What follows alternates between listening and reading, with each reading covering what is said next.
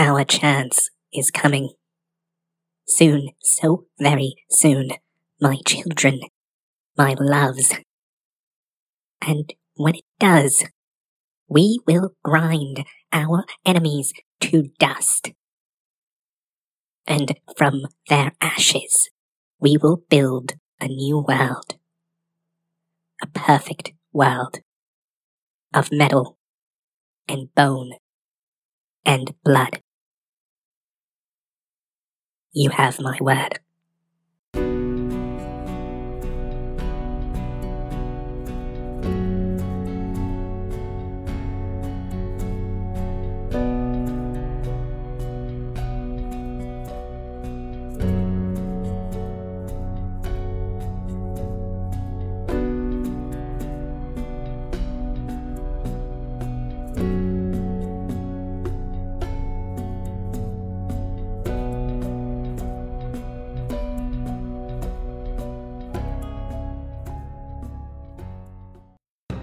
All right, we're recording.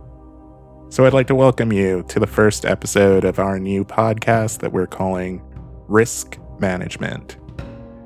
The way we think of it is like a tabletop actual play style podcast, except we decided that instead of using a pre-existing RPG system filled with all kinds of mathy stuff and cruft we'd end up skipping over anyway for the sake of narrative, we're going to boil it all down to something pretty simple. And that something pretty simple is a 1d10 and about 4 pages of rules.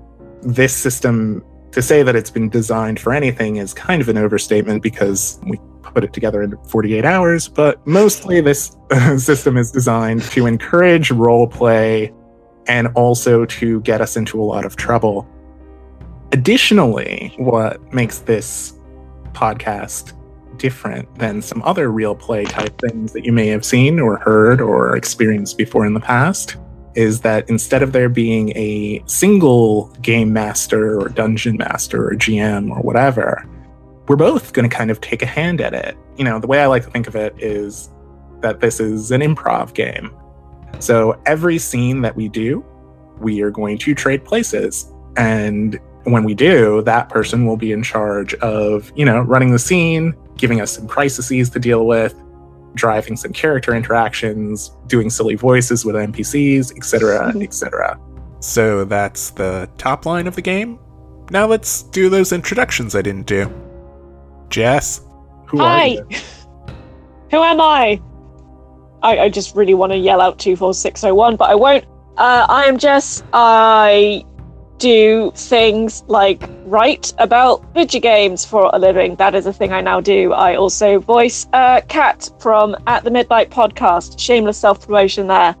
And yeah, I also occasionally write. I have a novella on Kindle, and that's called I Hate Halloween, if you're interested in horror novellas. I'm also terrible at introductions, so I think I'll just end it there. Over to you! Cool. I'm Steve, and I do a number of things. I write a lot of writing. I write for At the Midnight, more shameless self-promotion. I also write a bunch of short stories, which you can find on Amazon if you look, search my name, Steve Spalding. Beyond that, I love tabletop RPG stuff. I love improv kind of thingies. I love talking at microphones, and I love you guys, even though I don't know you yet. To do a little bit more before we actually jump into the game proper, I am going to tell you a little bit about the setting we created. You keep saying we, but most of this was you. I understand that. It's the Queen's we. All right, continue. You have the approval of the Brit. So let's talk setting. Risk management takes place in the near future. Exactly when that is to be determined, but I would say that it is more than 20 years into the future, less than 200. The big thing you need to know is that androids exist, and these androids are mostly domestic helpers with non-humanoid robots acting in sort of like roles like manufacturing and things like that. So we have robots with faces, and they exist. Are they sentient? Sort of. But that's one of the big questions that the setting is seeking to answer right now. These robots are able to have conversations with normal human beings. They're able to seem alive, but we really don't know at this point whether or not they are truly sentient. And there are people who are very interested in solving this problem, because if they happen to be sentient, that makes it a little bit complicated that they're being sold to people. When Jess and I were talking about this, we basically were trying to come up with two big problems to solve. And the one that was most interesting was this sort of like human sentience debate that is ongoing in this world. And so the real question that people are asking right now is whether or not androids think. And if they think, do they have souls? If they have souls, should we be selling them to other people? And I think that's going to be one of the through lines that we see get played out in this world. So yeah, it's the near future and we have androids. But we also have magic. Yeah, this world has magic. And I was thinking about whether or not to spring this on you in the actual episode, but I decided that it might be good for you to know ahead of time, because I think it adds a little extra context to the setting. But this is definitely not a high fantasy kind of, or even science fantasy setting in the sort of traditional sense. The magic that exists, everyone knows that it exists. Everyone has like seen magic before, and everyone's kind of like, meh. Because it takes too long. You know, do you really want to have to like cut your hand open and, you know, drip blood all over the furniture in order to be able to like microwave a meal? Or is it better to just use a microwave? This is the future. We have technology. Everything is very, very easy, and computers work a lot better than magic ever has. That being said, there are some things that magic can do that technology can't, and where that intersects with the android sentience debate is one of the major themes of the setting. Let's talk mechanics really quickly. Basically, we're going to be rolling 1d10s, and we're going to be rolling those against DCs, difficulty scores. What does DC stand for?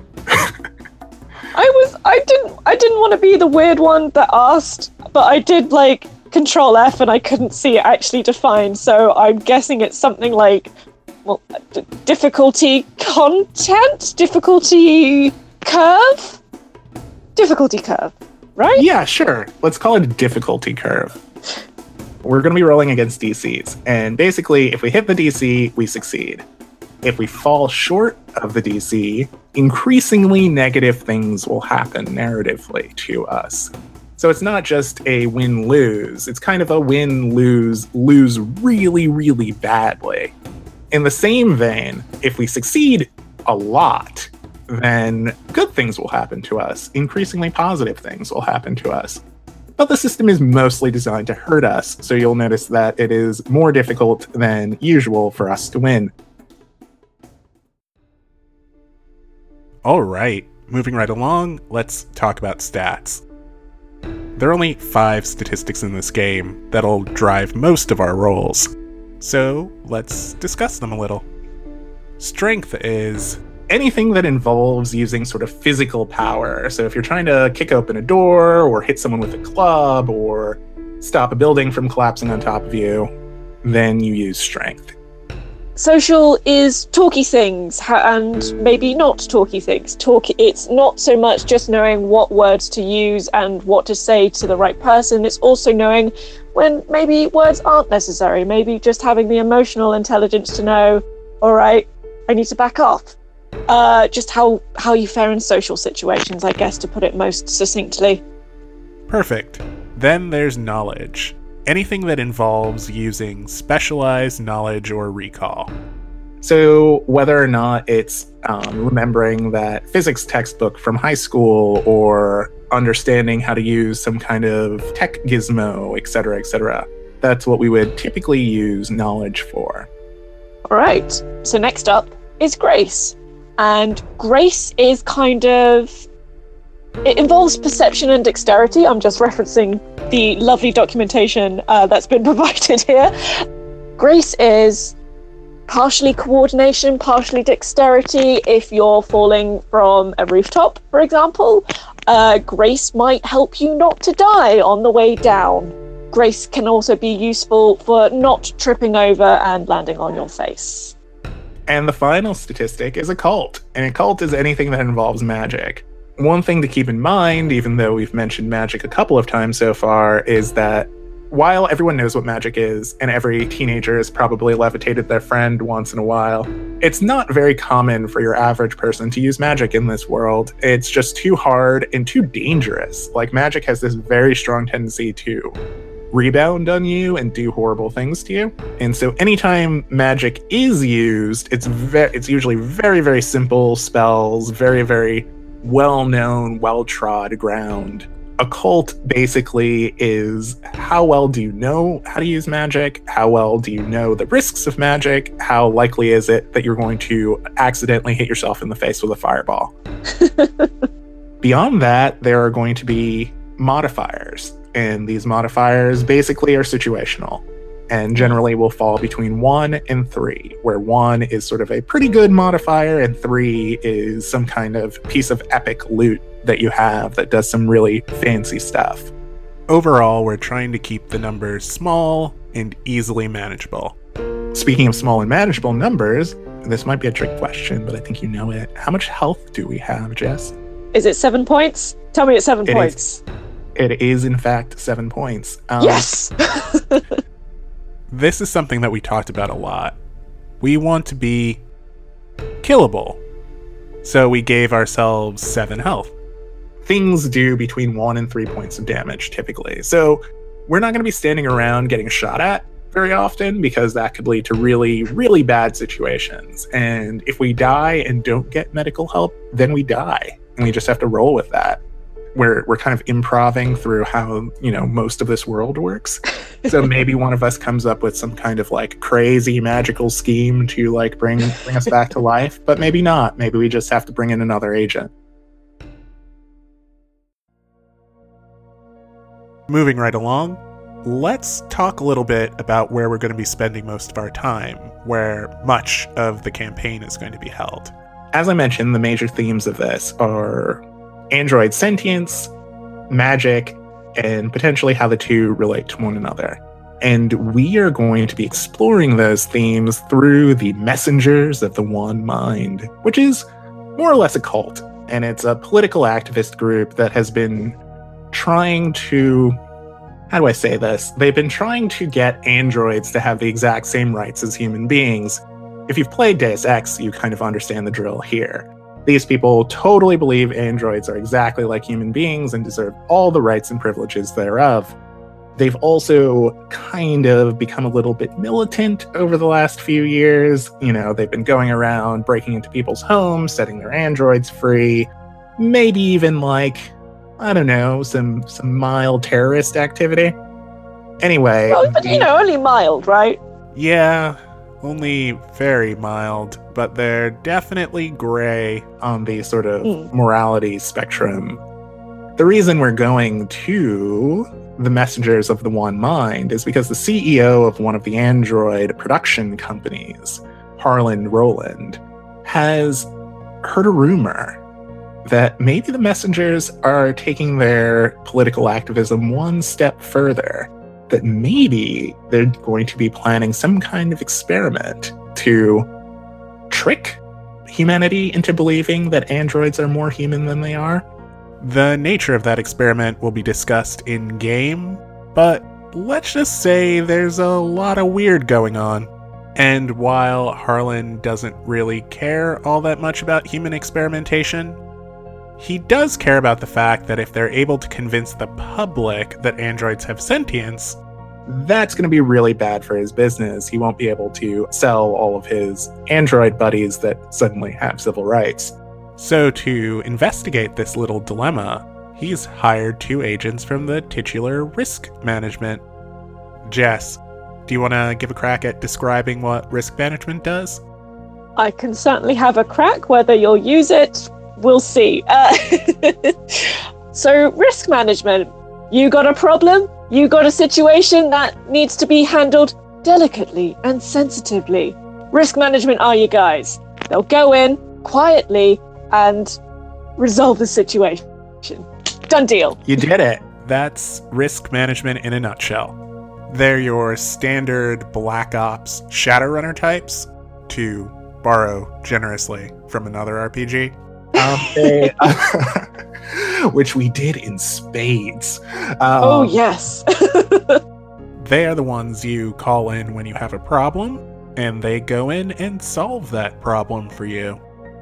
And if you don't mind breaking some laws, a few ethical mores, all the better, because they certainly don't care about any of those. And we are going to be playing 2 agents from this highly ethical, highly above-board organization. Now, why don't we talk about our characters?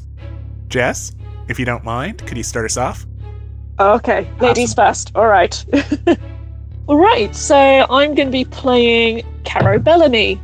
Caro has found that asking questions can get people into all sorts of trouble, and so she has become very good at encouraging people not to ask questions.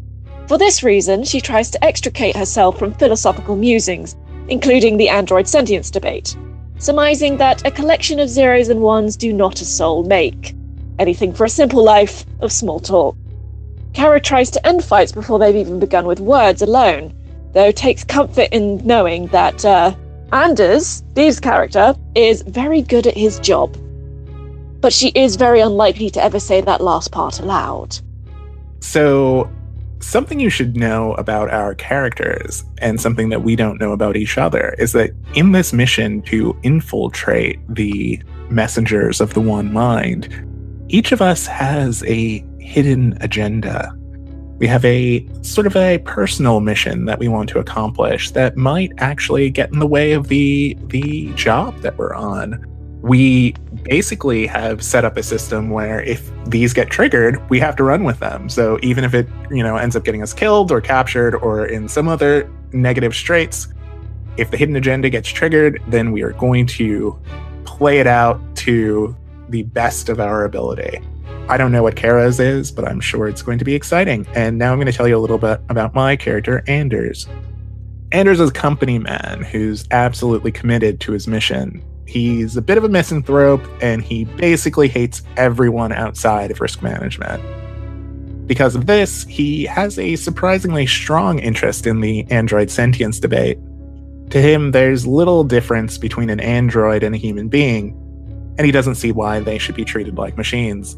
He basically hates people, and he is neutral towards androids, so he figures, they should all get the same sort of shake. Anders doesn't mind getting his blade bloody, but he sees no need to fight people who are unrelated to the mission. This is probably why he gets along with Caro. While he doesn't necessarily agree with her talking her way out of situations all the time, he notices things go a little bit more smoothly when she's around. So let's talk about our characters for like 2 minutes, Jess. Okay. Oh. How many missions do you think they've been on together at this point? I'd say it's got to be more than 3 or 5, because I feel that there is a certain level of comfort, and there is a certain level of, I know what your foibles are, and I tolerate them. We're good, and we work well together, because I don't ask you to change, because you succeed in the mission. Yeah, no, I think that they basically have come to the conclusion that they've made it out alive enough that they should probably trust each other as much as one trusts anyone who you have to put your life, or you have to give your life. Oh, no, that's not right either. They trust each other, is what I'm trying to say. And I think that's good. I also believe that you were mentioning that Caro, much like Anders, has this sort of like bank account that's full of cryptocurrency. We pay for everything in cryptocurrency now because it's the future. This may one day be very dated, but that's okay for now. Cryptocurrency it is. And it's called bits. So if you hear us talking about bits, we are talking about money. I think they both have full offshore bank accounts, but neither one of them is really in it for the money. I think Anders is kind of in it for the mission. He's sort of very interested in being sort of like a company man and like getting things done or whatever. Caro is in it for... Reasons. Ooh, that's exciting.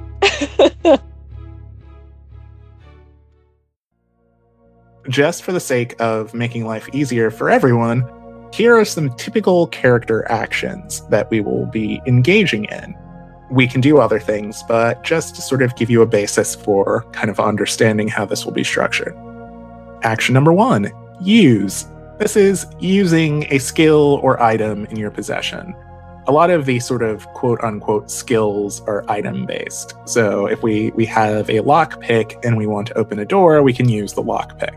We can also try to open the door without a lockpick or an improvised lockpick, but we'll do that with some kind of disadvantage. Just like there are advantages that give us bonuses to roll, there are disadvantages that give us negatives to rolls. There's search, which means investigating an area for potential clues, traps, and items of interest, which is exactly what it says on the tin. There's talking, which is talking or lying or manipulating or otherwise engaging in some kind of conversation with an NPC. There's fighting, which we'll cross that bridge when we get there. There's tinkering, which is playing around with gadgets, gizmos, objects, or artifacts in the world. And there's assisting, where we try to help each other do a thing by working together. If we succeed, then we get some kind of advantage. If we fail, things can go horribly, horribly wrong. Generally speaking, if one of us wants to do anything and we're the one steering the ship, we're acting as the GM, we'll have the other person come up with the DC for it, the direct current for it. That way we don't cheat. And that, I think, might be it, right? Maybe? Types of crisis? Oh, types of crisis. Yeah. No, that's good. Thank you. Generally speaking, scenes are going to be broken up as follows. You have a scene, and that scene is either going to be talky, where we're just sort of chatting with one another, we're commiserating on some kind of thing that happened previously, whatever. Those scenes are not really led by anyone. Or we're going to have a crisis. And crises are generally related, at least somewhat, to a particular stat. So if the roof is falling down on us, that would be considered a strength crisis. If we're trying to talk someone into letting us into an off-limits area, that might be considered a social crisis. Crises don't necessarily have to only have one stat, but they're kind of built around a single stat. And this is more for us and simplicity than anything else. And there is one more thing that we should talk about. And it's the 4 rules. And these are just 4 things we came up with in an effort to make this little experiment work as well as humanly possible. Rule number 1, don't create NPCs if you don't have to. The fewer new characters, the better. We've already come up with a bunch of names, and we are going to try to avoid just creating characters for the sake of expediency. You want to use all the parts of the bear. So rule number 2 is don't leave the messenger's compound if you don't have to. Let's try to keep things self-contained. So in a similar kind of vein to the first rule, let's not create new areas if we don't have to. We have a selection of wonderful areas we can't wait to take you through. So we're going to try and keep to those several areas. Rule number 3, which is really important because we're doing this sort of trading off control thing, is avoid using meta information. Basically, if one of us is in charge, our character will be mostly on autopilot unless there's a fight happening. That does not mean they'll go silent. It just means that they're not going to go out of their way to help resolve problems. They're going to be in the background, making quips or offering advice, but never just taking control of the wheel and solving the puzzle or the crisis. So rule number 4 is understand that characters can die. We should always try to play without leaning heavily on narrative shielding. If things go wrong, they go wrong. The joy of the narrative is figuring out how to deal with that.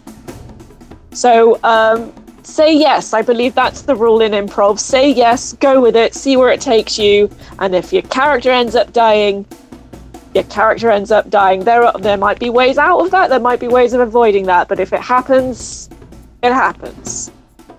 now that you know a little bit about the game, we're going to start from the top. And I think that I'm the one who's going to be taking the first scene.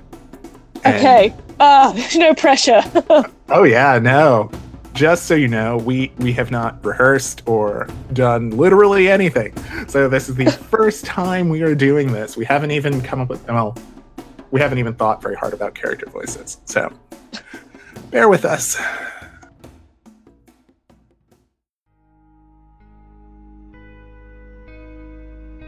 So Cora and Anders find themselves in the office of Harlan Roland, the CEO of New Minds, one of the largest producers of androids in the world. This office is smaller than you would expect. It seems to be designed less as sort of a place for him to stretch his legs than as a boiler room for negotiations. The walls are wood and dark, and they seem to be closing in on the two. His table is the largest thing in the area, and it's made out of this striking kind of oak tree stump kind of structure.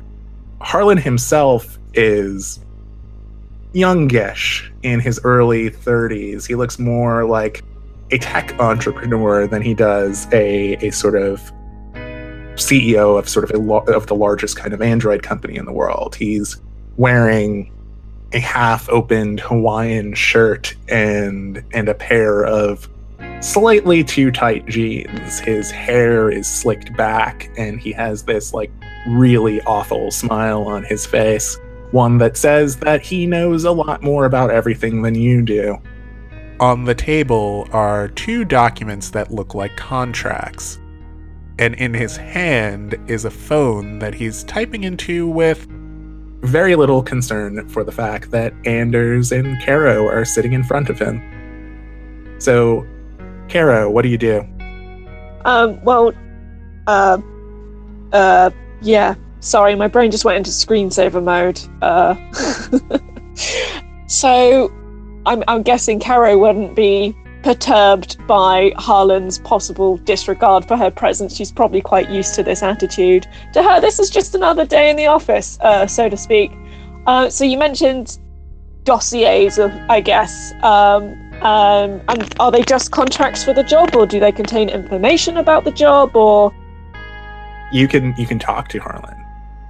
Oh, okay, good. I can talk to Harlan. Okay, cool. Has it? There's been no prior conversation, or is it literally just a case of, all right, Mr. Harlan, Mr. Roland will see you now, and they've just sat down? Is that where we?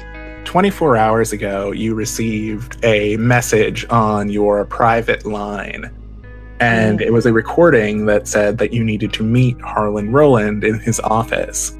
You were given no additional information except that you should carry enough clothing and supplies for a long-term mission. Your bags are being held by Harlan currently in a car, an unmarked car, which is located many, many, many floors down. Your risk management has said that you can trust Harlan, but not too much. Ah, right. Okay, and she doesn't know anything about the job yet. She needs to actually talk to Harlan. Okay. Right. So, she ventures forth with a. Is it the morning? Is it the afternoon? Sorry, I'm asking too. I'm overthinking this way too much. But is it the morning or the afternoon? Fine. It is early afternoon.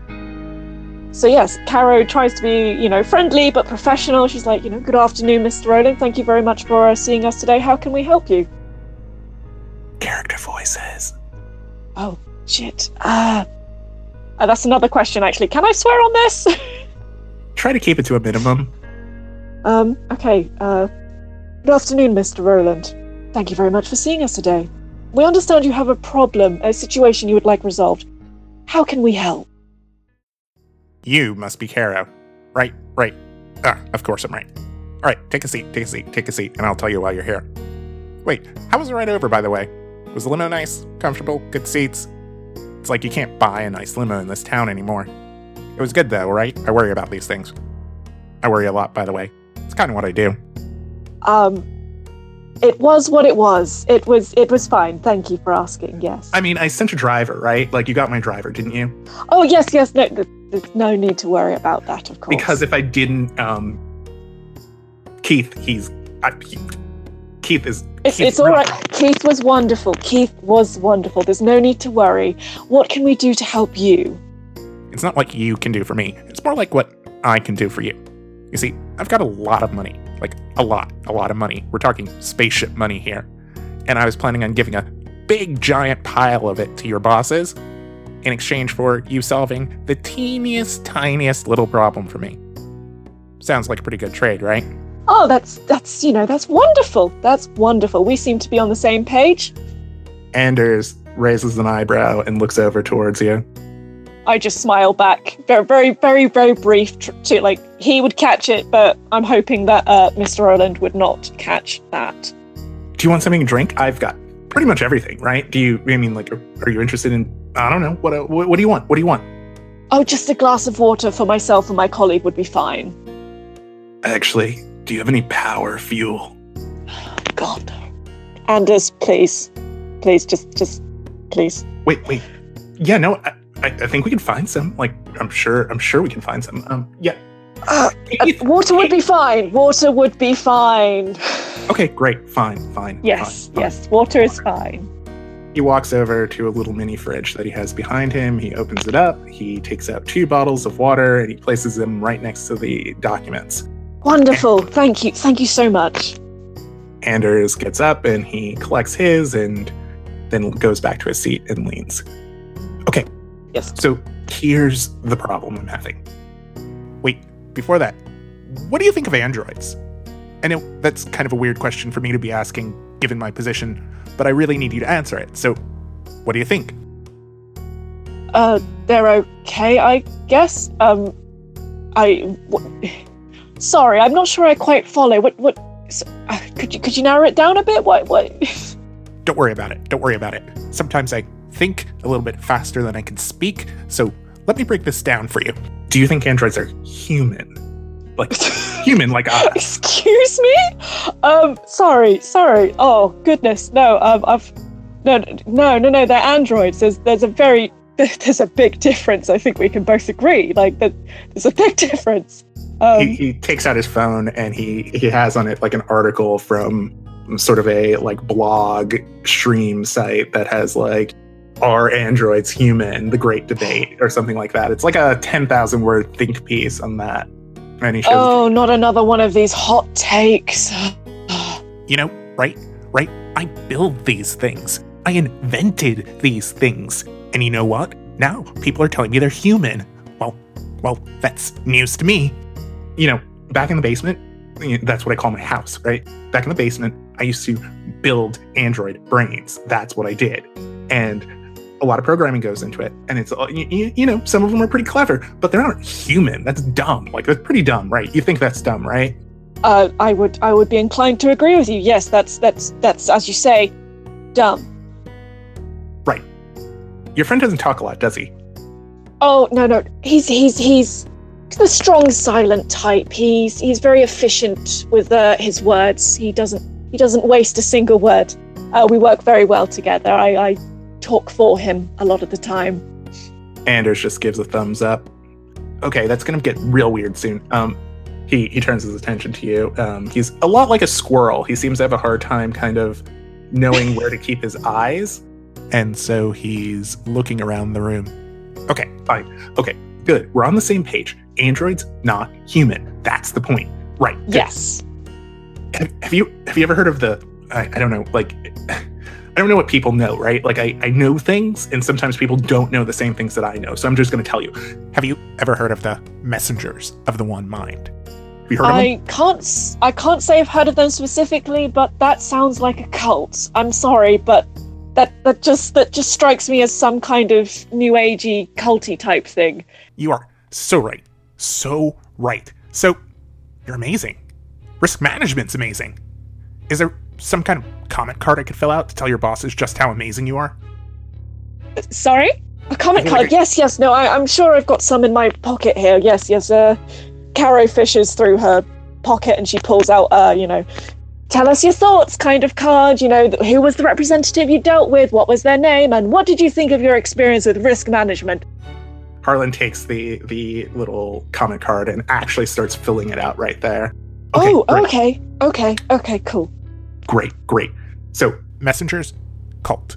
So yes.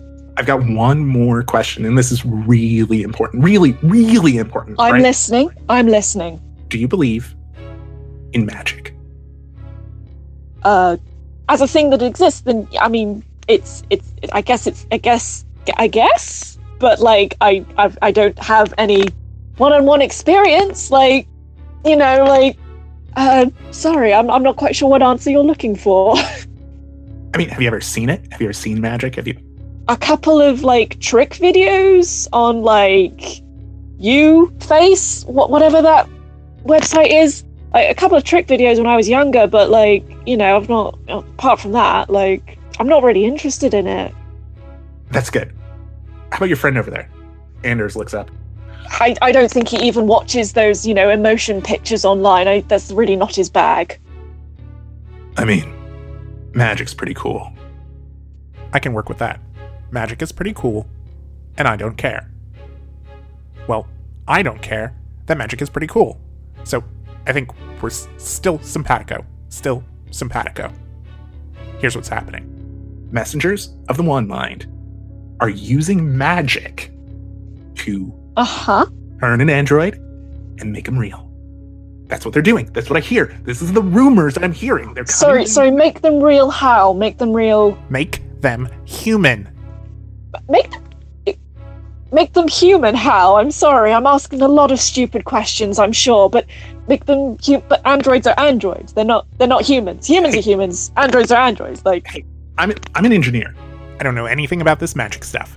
I watch the same videos that you do, and they're kind of cool or whatever, but I don't really know what's going on here. What I do know is that pretty smart people who I trust are telling me that these crazy cult folks are going to somehow use their magical voodoo nonsense blood whatever and turn an android into a person. Do you know how bad that is for me? Well, we can't have that, obviously. We can't have that. Whatever they think they're doing, it's probably nothing good. And whilst it's incredibly unlikely they'd be as successful, we appreciate that you want someone to just make sure that they absolutely are not successful in whatever they think they're doing. You have no idea how much money this will cost me.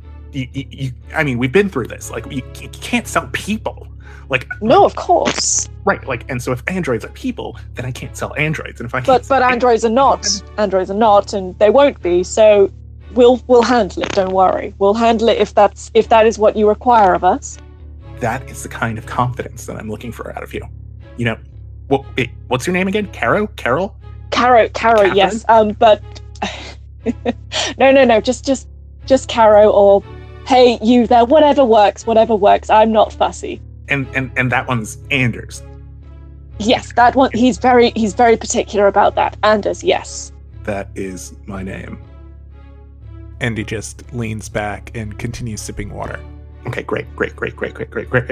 Fine. I think we've got a deal. So what you're gonna do is you're going to sneak into the Messengers of the One Mind. You're going to sneak in there. You're going to hang out there for a little while, and you're going to figure out how they're going to try to use magic to make androids human. Then you're going to stop them. I don't care how you stop them. In fact, don't tell me how you stop them, because if you tell me how you stop them, that could be a real problem. Liability. You know how this is, right? Right. Risk management is all about avoiding those kinds of problems. Don't worry, it will be resolved. Perfect. Okay. So let me tell you a couple of things that you probably need to know. First and foremost, it could take a while. Take a long time, like a really long time. These people yes, we were briefed that this mission would take some time. Good. Also, they have tons of security. The place is like loaded up with guns and killer robots and all kinds of stuff. Like I've heard. I'm sorry. I thought this was. Maybe I've misunderstood what kind of cult this is. They guns. Sorry. Maybe I'm not getting it. Could you elaborate on? Anders breaks in. Oh yeah, I guess they didn't brief you on that part. They're kind of loaded up pretty heavy. They usually don't send you that half of the briefing. Probably because you do stuff like this, and they don't want to worry you. Yeah, it's pretty bad news over there. It does seem to be more your field of expertise. Right, okay. Glad we're on the same page. So, killer androids. Private security guards from companies that I don't control. Big problem. Tons of guns. Most of the regular cultists, we're calling them occultists, right? Like, I don't need to feel bad. I don't think there's any doubt about that. I mean, trying to make androids into humans, yes, no, I think there's no debate about whether it's a cult or not. Right, cool. So we're calling them cultists. And yeah, no, like most of them don't really know these things, but you know how it is. Like on the surface, everything's fine. They're just a political lobbying group, but beneath the surface, they're like killing babies and like drinking their blood and everything like that. I'm sorry, is there any evidence of that? Of the killing babies thing? No, that was a figure of speech. Oh, of course. I just want to get a sense of what to expect. And, it would be one thing for guns and then another for child murder. Okay, I understand where you're coming from. So, all you need to do, super simple, super easy, is you need to break in, you need to figure out what's going on, you need to maybe kill a few people. I didn't say that. I did not say that. Keith! You did not say that. It's not on the record. You did not say that. It's not on the record. You're quite right. Right. You need to subdue a few people. Perhaps. Then you need to not even that. Persuade a few people. I like you. I like you a lot. Like, you have good words. I get that a lot. It looks that way. You've got very good words. Very, very good words. So we're going to persuade some people. And then we're going to find our way into whatever crazy sub-basement they have. And we're going to figure out what this android thing is. And then I need it to disappear, right? Like, I need it to disappear. I can't have this existing. If it exists, then everything goes wrong. So I need you guys to make that problem disappear for me. Can we handle that? Can you handle that? Yes. Great. Do you have any questions for me? I feel like I've been talking a lot, and you guys, do you have... Oh, not at all. But questions, yes. Few questions. So we've already established this cult is armed to the teeth, as it were. But I want to I didn't know if you knew anything more about the social makeup of this cult. Is it quite a hippy-dippy, give up all your belongings kind of cult? Or is it quite we very much firmly believe in this one thing? Like, on a sliding scale... How what's the word I'm looking for? Anders, what do we? I think she wants to know how likely we are to be shot in the face. Yes. Communicated only the way Anders can. How hostile are they to outsiders? You got to think of it like an onion, right? Like the surface of the onion, like everything's fine. Everyone's like a hippie, like they're all like peace and love and whatever. Because so there are layers. There are layers to the cult, is what you're saying. Right. So if you just go in there and like talk to them, everything's going to be fine as long as they don't make any waves. They're just going to let you in and it'll be great. They're going to ask you a lot of questions because if you're just walking in off the street, right? Like, yeah, of course. But like, it should be fine. You start opening doors you're not supposed to, you start messing around with stuff that they don't want you to, and they might just shoot you. And you might be lucky if they do. I've heard some real weird rumors about what's going on in there. Real weird stuff from whom and in what way real weird? Just so we know. I mean, how much do you know about magic? How much, like do you know a lot? I can't pretend to be an expert, no. Yeah, well, okay. Magic needs, like reagents. It needs like stuff, like, cow's feet and like, I don't know, paprika or whatever. Like it's like making really crappy food. Anyway, some of those things are like human parts. They need Eye of Newt, but instead of Eye of Newt, it's Eye of Person. And if you're not really careful, it's the Eye of You.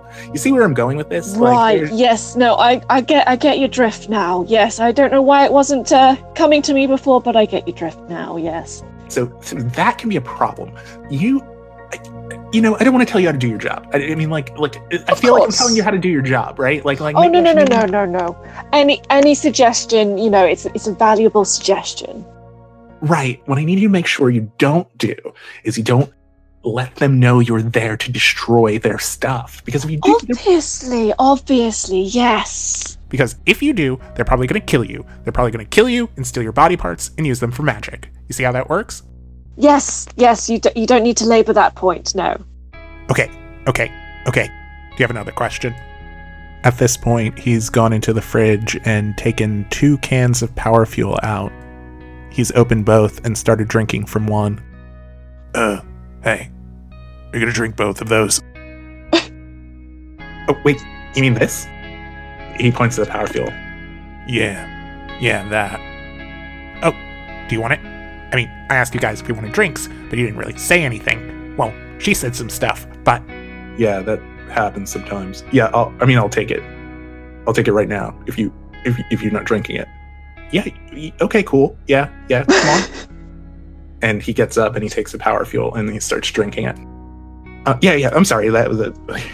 Do you have any more questions? Sorry. I believe Anders and I, by the time he finishes that, we'll be just leaving. I believe, Anders, unless there's anything else that you need to know for your side of things, is there anything? I mean, we probably need money. You should probably pay us some money. Yes, the money. I was hoping that Harlan Roland, he had already thought way ahead. So yes, do tell us about payment options and how this is going to work. Yeah, like normal, most of your funds are going to be delivered on the completion of the mission, but I imagine you're talking about needing some walking around money for inside of the cult. I'm really glad we're still calling it that, by the way. Yeah, I didn't want to be so indelicate, but yes. Right. I've been in business for a really long time, and I'm kind of sensitive about paying people for things that they haven't done yet. So, what do you think is fair? Like, 50 bits, maybe? 50 bits? I can barely buy a chocolate bar with that, and that is a necessary expense. I'm terribly sorry to say. You wouldn't believe it, but it is amazing, the social lubrication afforded by chocolate.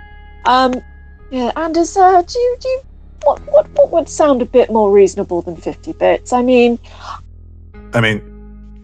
50 bits is kind of, insulting, don't you think? Like, that's nothing. I wouldn't use that particular word, but yes, my colleague has voiced their opinion and voiced their feelings. 50 bits is, considering the possible length of this mission, I do worry that 50 bits will impede our ability to complete the mission successfully. Obviously we will make it work, whatever happens, but 50 bits might create a problem. How many bits do you want him to pay you? Oh man, I'm not quite sure how the economy works in this game yet, so I'm really trying to not say anything dumb. Like, give me 1,000 bits! Assume that about 300 bits is what it would take for you to buy a single, pretty decent kind of, piece of equipment. And the monthly salary for the average person in this place would be something like 1,500 bits. Okay, so 1,000 bits wasn't such a dumb thing to demand. Okay, cool. I don't want to do your job for you, and I know we're in a negotiation right now, and I'm, I don't be insulted when I say this, but I'm just not going to help you out. I don't really want to help you. So tell me, what do you want? I could give you 50 bits. I have it in my pocket right now. Obviously, 50 bits is, still very generous, but in terms of the success of the mission, I believe that something closer to the region of 1,000 bits would, be a little bit more. It would ease things a bit. 1,000 bits, that's a lot of money. That's that's way more than 50, I'll tell you that. If you want the job done properly, then you have to buy the right tools, I'm afraid. Do you have any idea how much I pay risk management? How much I'm paying for this? Do you have any idea? Upper management doesn't disclose those exact figures. I'll tell you, it's way more than 50 bits, right? At the end of this, it's serious. Most things are way more than 50 bits, I imagine. No, that's right. That is very true. Most things are way more than 50 bits. Give me a social roll versus a DC 10. Oh God. Okay, right. How are we doing dice rolls? Dice rolls? Roll a 1d10 and then add your social stat. An actual roll d10, or do you want me to use an online? dice roll. I'm using a dice roller, so use whatever you have on hand. I think I actually have a D10. Where is it? Okay, is that a D10? It looks like a little diamond. That's possibly not. Oh god, I'm showing my ignorance. Where is my D10? My brain has just decided to... Oh, okay. Wait, maybe. Is this a D10? Oh, this is really embarrassing. I can't remember. We're doing a tabletop gaming podcast. I know, and this happens every time I play a tabletop game, and I have like at least one bi-weekly session, and every time I have to ask, is this the right one? Is this the right one? Do you want me to send you a link to my roller? No, it's fine. It's fine. Let me just I'm Google imaging. I think this is the right one. So yes, I think I've got a D10. Sorry, I've completely forgotten what you asked me to roll. D10 plus social. Just tell me what you get. Okay. Plus social. Oh, okay. Wait, no, that can't be right. I'm so confused. Maybe I should just use your dice roll.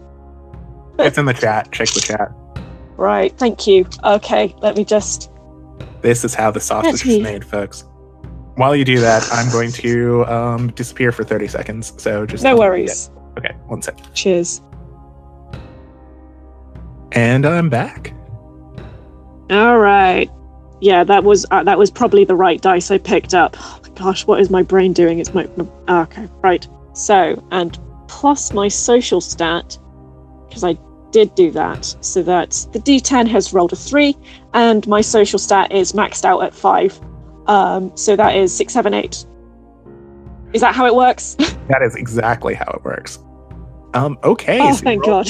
You rolled an 8 against a DC 10, which means that it not only do you miss the DC, well, you only miss the DC, but it's also a failure. And in this case, a 2 to 3 below this DC is a regular old-fashioned failure. The action fails with no further consequences. So let's play that out. Okay. So I understand your position here. I understand where you're coming from. I get what you're saying, right? Is that what I'm trying to say? I'm trying to say that I get what you're saying. You get it? 1,000, that's a little much, right? Like, I have accountants too. I pay taxes, right? Like everyone else. Like, of course. I could do 150. I could do 150. Like, is 150 good? Oh, that's very generous. That's very generous. That will. Yes, I'm sure that will be useful. That really kind of sucks.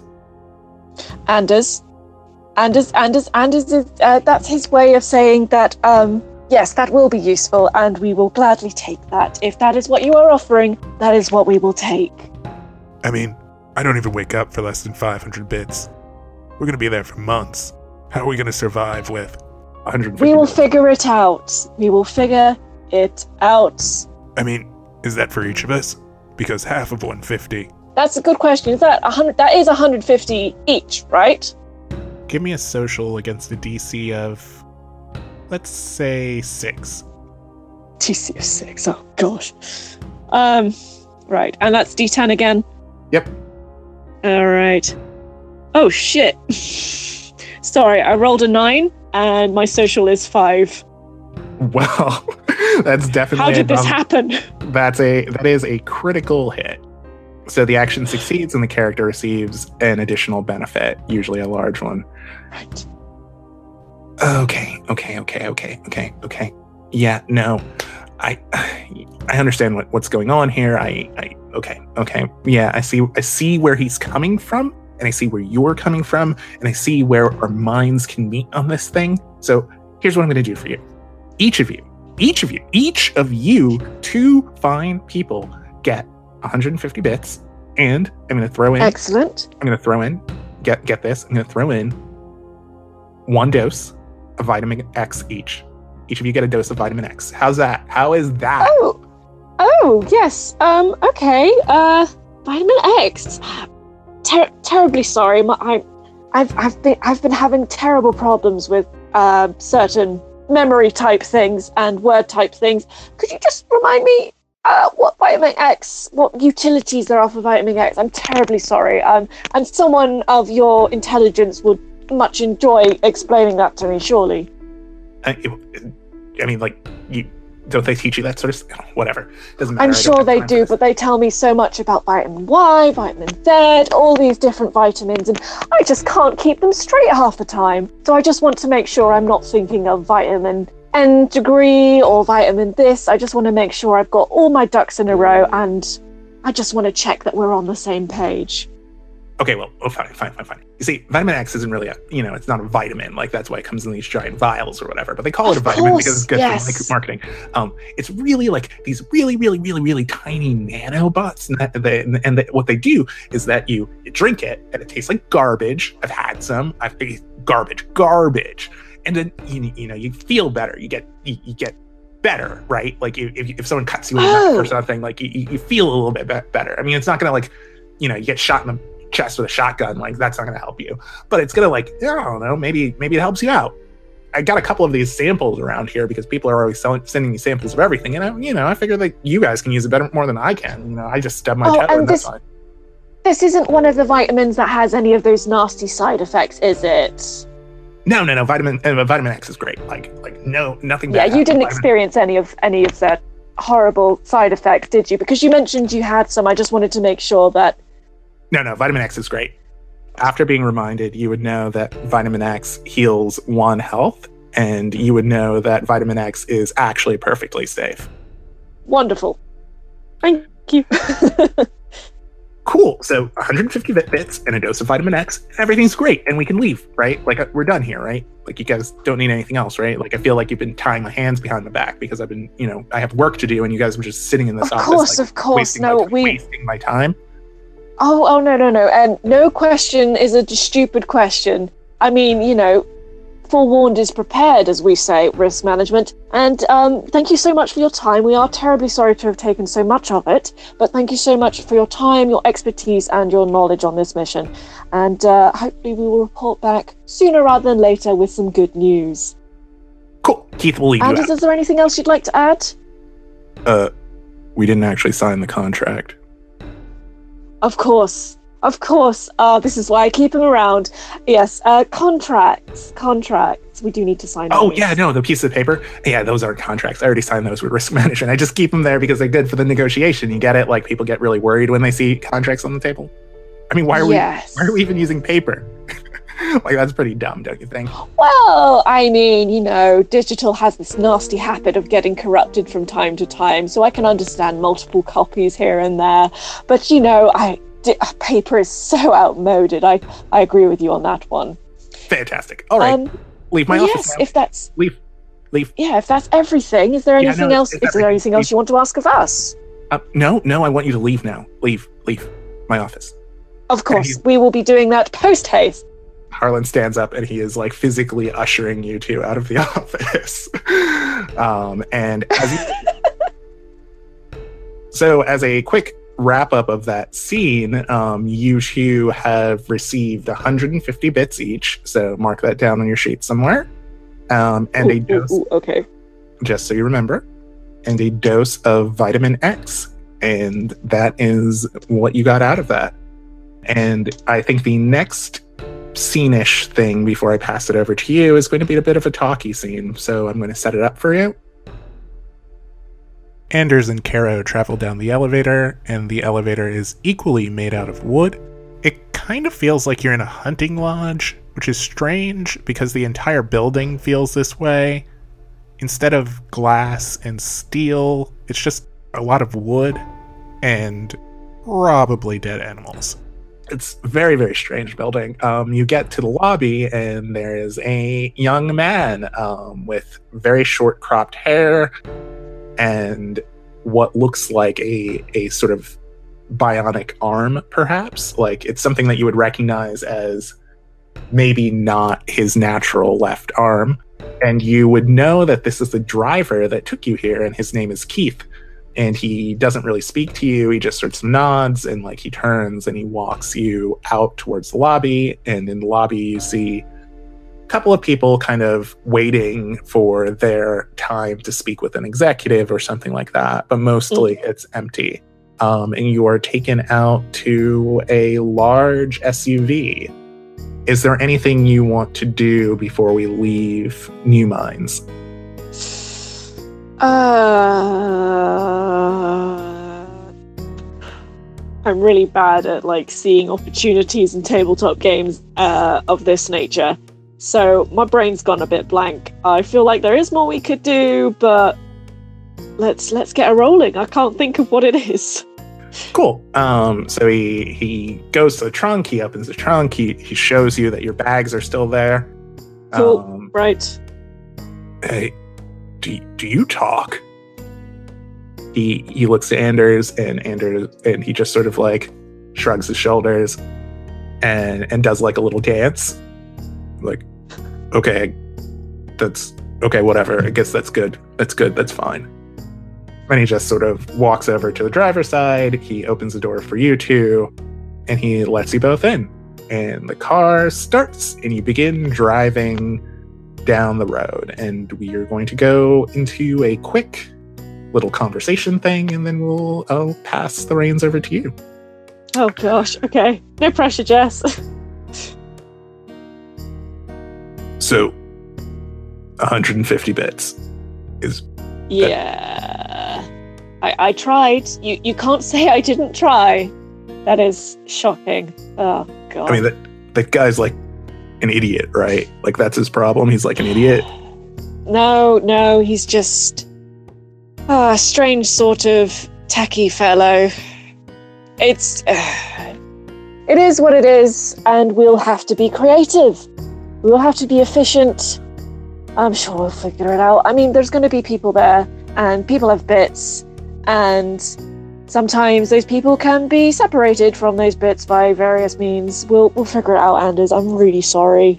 It's fine, but you're the one who likes to talk their way through things. I mean, I know. Yeah, no, I guess that's fine. I didn't really need to eat anyway.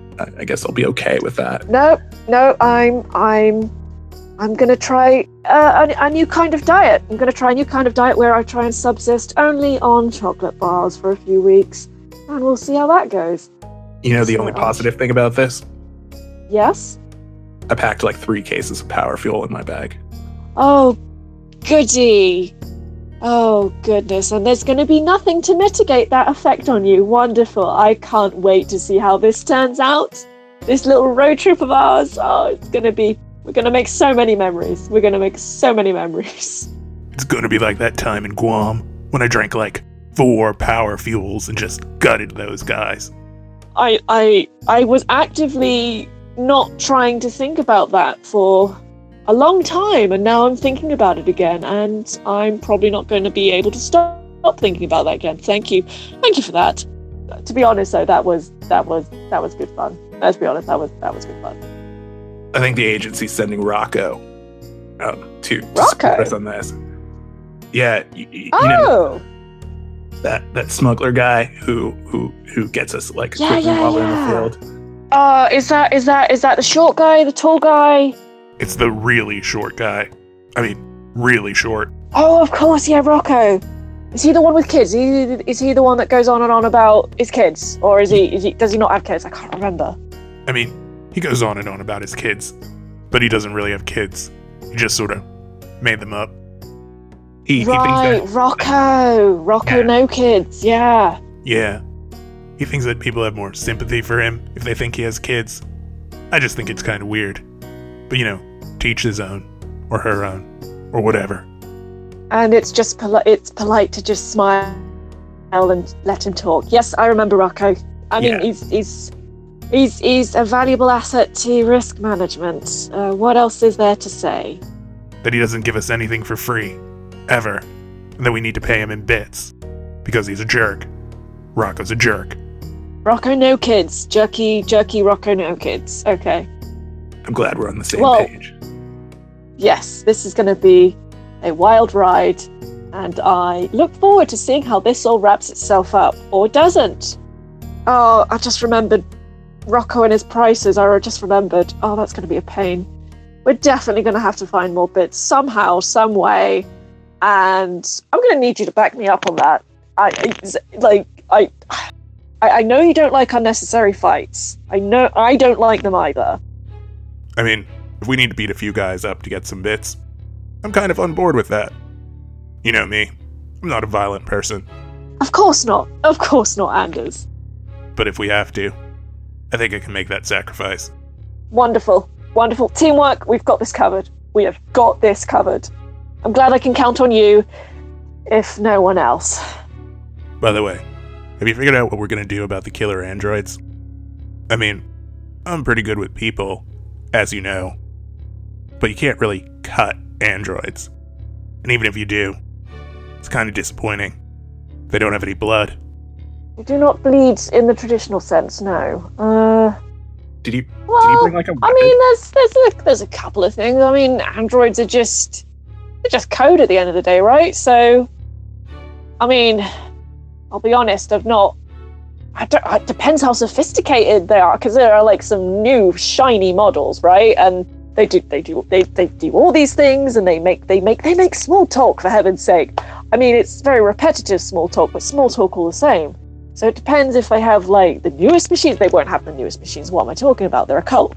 They won't have the newest machines. So they'll have maybe like the older generation. So they'll have like maybe a couple of like vulnerabilities code-wise. Maybe I can.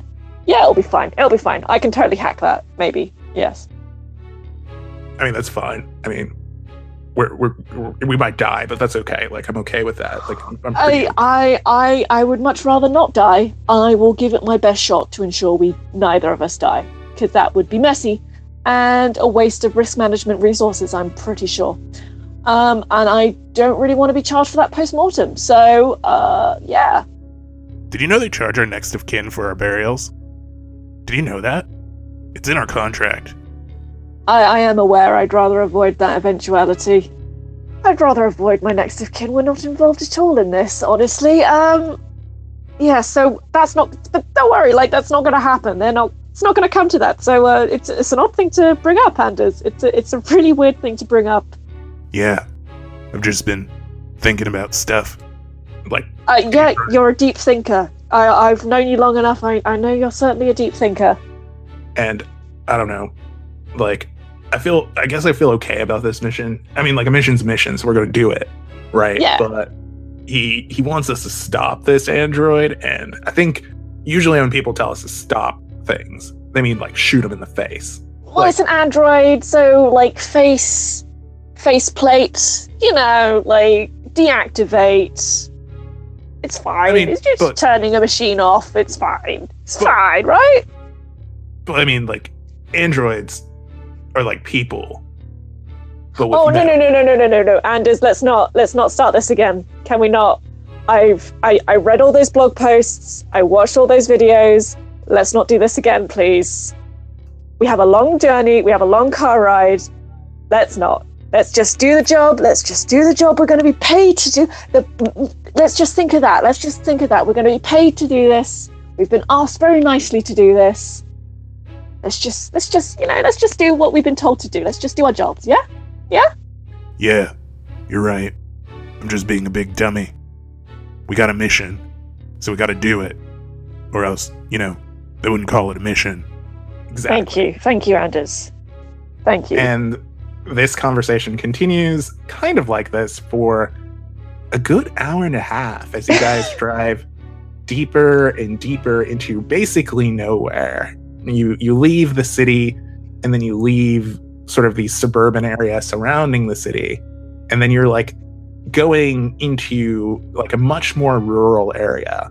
You're starting to see fewer and fewer streetlights. You're starting to see fewer and fewer pretty much anything. Even the sort of farmland seems to be getting more and more sparse as the territory becomes a little bit hillier, a little bit more mountainous.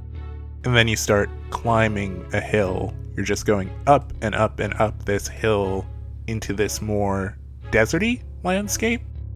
Keith rolls down the sort of separator window, the pane of glass between you and him, and he kind of turns and he motions to up the hill as if to say, you're almost here. Oh, okay.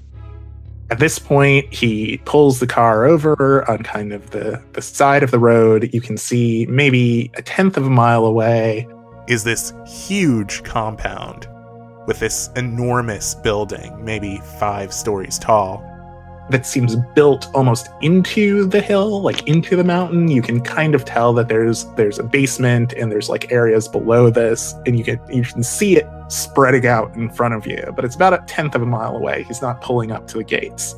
Keith gets out of the car and he opens the trunk and he shows you the bags, and then he kind of gives you both like a thumbs up. And Kara gives a thumbs up back. And Anders takes the bag out and kind of slings it over his shoulder. And that is the end of that scene, and now I'm passing it to you. Alright, so the gate. Okay.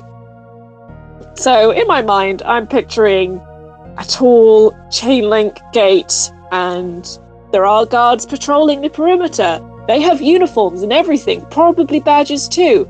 And yes, they're armed. They're super duper armed, but kind of like, they're not like waving it around or anything. It's kind of just it's become part of their posture. The firearm has become part of their posture. It's just another day in the office for them too. And there are 2 that we can see immediately. And they're just sort of lazily kind of, they're not standing to attention. They're a little bit slumped. They're probably kind of nearing the end of their shift. But they have noticed. Wait, I'm gonna make an executive decision. I'm gonna say they have kind of noticed the new arrivals. They're keeping an eye, but they're not like reacting any other way. They're not tensing up. So Anders kind of saunters over to the gate, and he gives Caro a look that says, "I'll handle this." Oh my gosh. So he walks up to the guards, he puts his bag down, and I know you mentioned this, but do the guards look tense? Do they look like they're used to people showing up at this gate? What do they look like? You can make me roll if you want to. So they're not used to people. They're not used to people frequently, but this is still occasionally a thing that happens because new members of the cult are still joining from time to time. It's not a regular thing. So the tension is more in their face than their body language. Their body language is still quite relaxed, but their face is kind of like squinting and kind of like, what are you doing here? What's going to develop? What's going to develop? I'm going to keep an eye on you. They're just kind of like, oh, there's people now. That's new. So Anders gives the closest one to him a little nod, and he's like, "Hey, we want to join your cult. How do we do that?" So this, I'm just gonna give this guy a name. He is Kenneth Dane. I've pulled that from the list of names that you have so nicely put together for me because I am terrible at giving names on the spot. Cool. So yes, Kenneth Dane. Ken to his friends. Kenneth just sort of says, like really curtly, "Nah, mate, not been briefed about it. Where are you from?" That's a good question. Caro, where are we from? I thought you were going to handle this, darling. Oh, okay. Yeah. You've got this. You've got this. We were in another cult before this, and then we're brother and sister. That's what we are. That's it. It is clear Right. that Anders and Caro look almost nothing alike.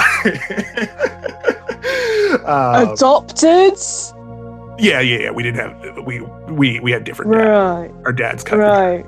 both of them. Both of them were Okay. jerks. Right. Anyway, yeah. Well, Kenneth kind of acts like he's heard this story a million times before. Okay. So here's the deal. We don't have a cult. We don't have anywhere to live. And we love androids, so yeah. Oh. Anders has a social of 1. Oh, goody. So Kenneth kind of sighs beleagueredly. It's like 30 minutes before the end of his shift, and cultists are pretty weird anyway. So Kenneth is kind of like, listen, mate, listen. I've not been briefed. I don't know your names. We're not due for any more integrations today. Like, maybe maybe there was a breakdown of communication. I don't know what you've been told. I don't know what they're telling the new guys. But I've not been told anything, so talk to your contact, give him a ring, we'll get it sorted out. But you understand, right? We can't just let you in. Can't just let you in willy-nilly. You could be anyone. I mean, but we gotta get inside. Like, that's the point.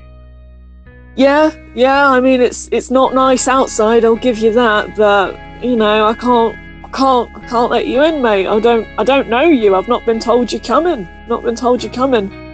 I mean, do you have a phone number for someone we could call? Do you have, like, a phone number? They don't like me. They don't like it when I call. They call me, I don't call them, mate. Fine. Anders looks around and he's trying to sort of figure out how many guards are currently in eyeshot. So, ooh, let's have a look. Let me have a look in the book. I'm not sure what this would fall under. Because in my head, I kind of know what the answer is. I kind of know what's going on, but I'm not sure how to... Give me whatever it feels like to you. Because we don't... I'm gonna make an executive's decision and decide that, like, perception type challenges would fall into somewhere between knowledge and social. give me the one you want me to. Roll. So, let's say knowledge. And what kind of... Oh, I need to give you a DC, or is that... Yeah, I need to give you a DC, right? Yeah, give me a DC. Okay. We are professionals. It's so good at this. So good. I'm going to give you a DC of, let's say, 6. Let's say 6.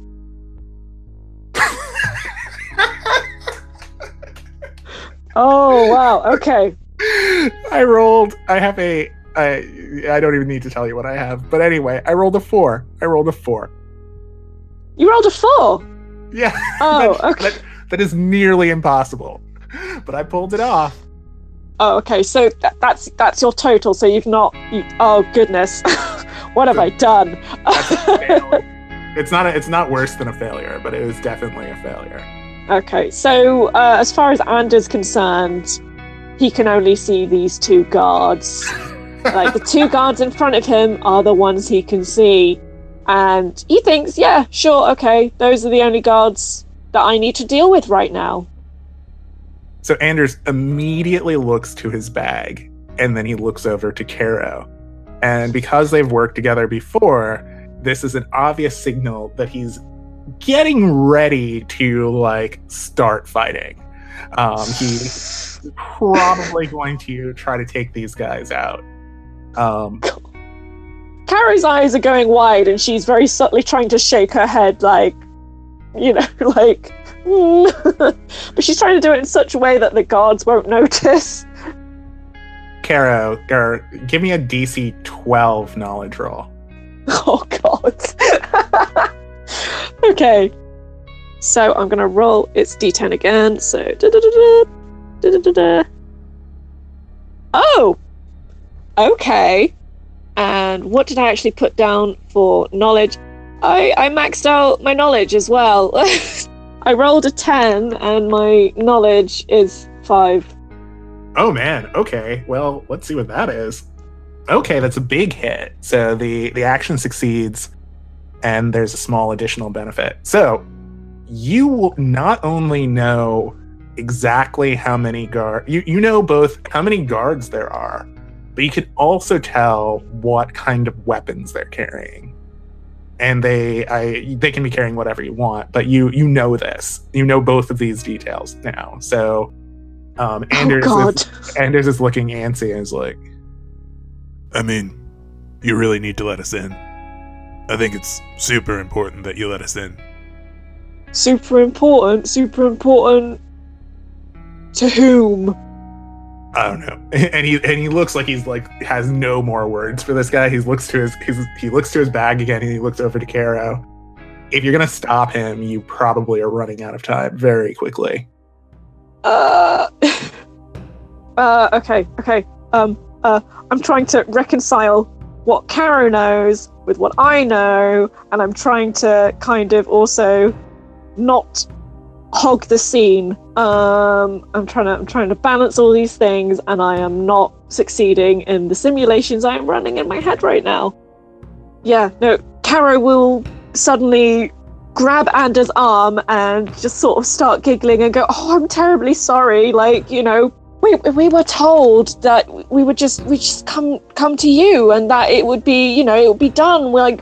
We kind of thought we'd meet someone here, and I'm terribly sorry to bother you. Like, oh goodness." And she's just like clinging to Anders for dear life. Like she's properly kind of digging her fingers in. She's desperately, she's panicking. She's trying to keep Anders close to her and away from his bag. And she's just sort of word vomiting at this guard.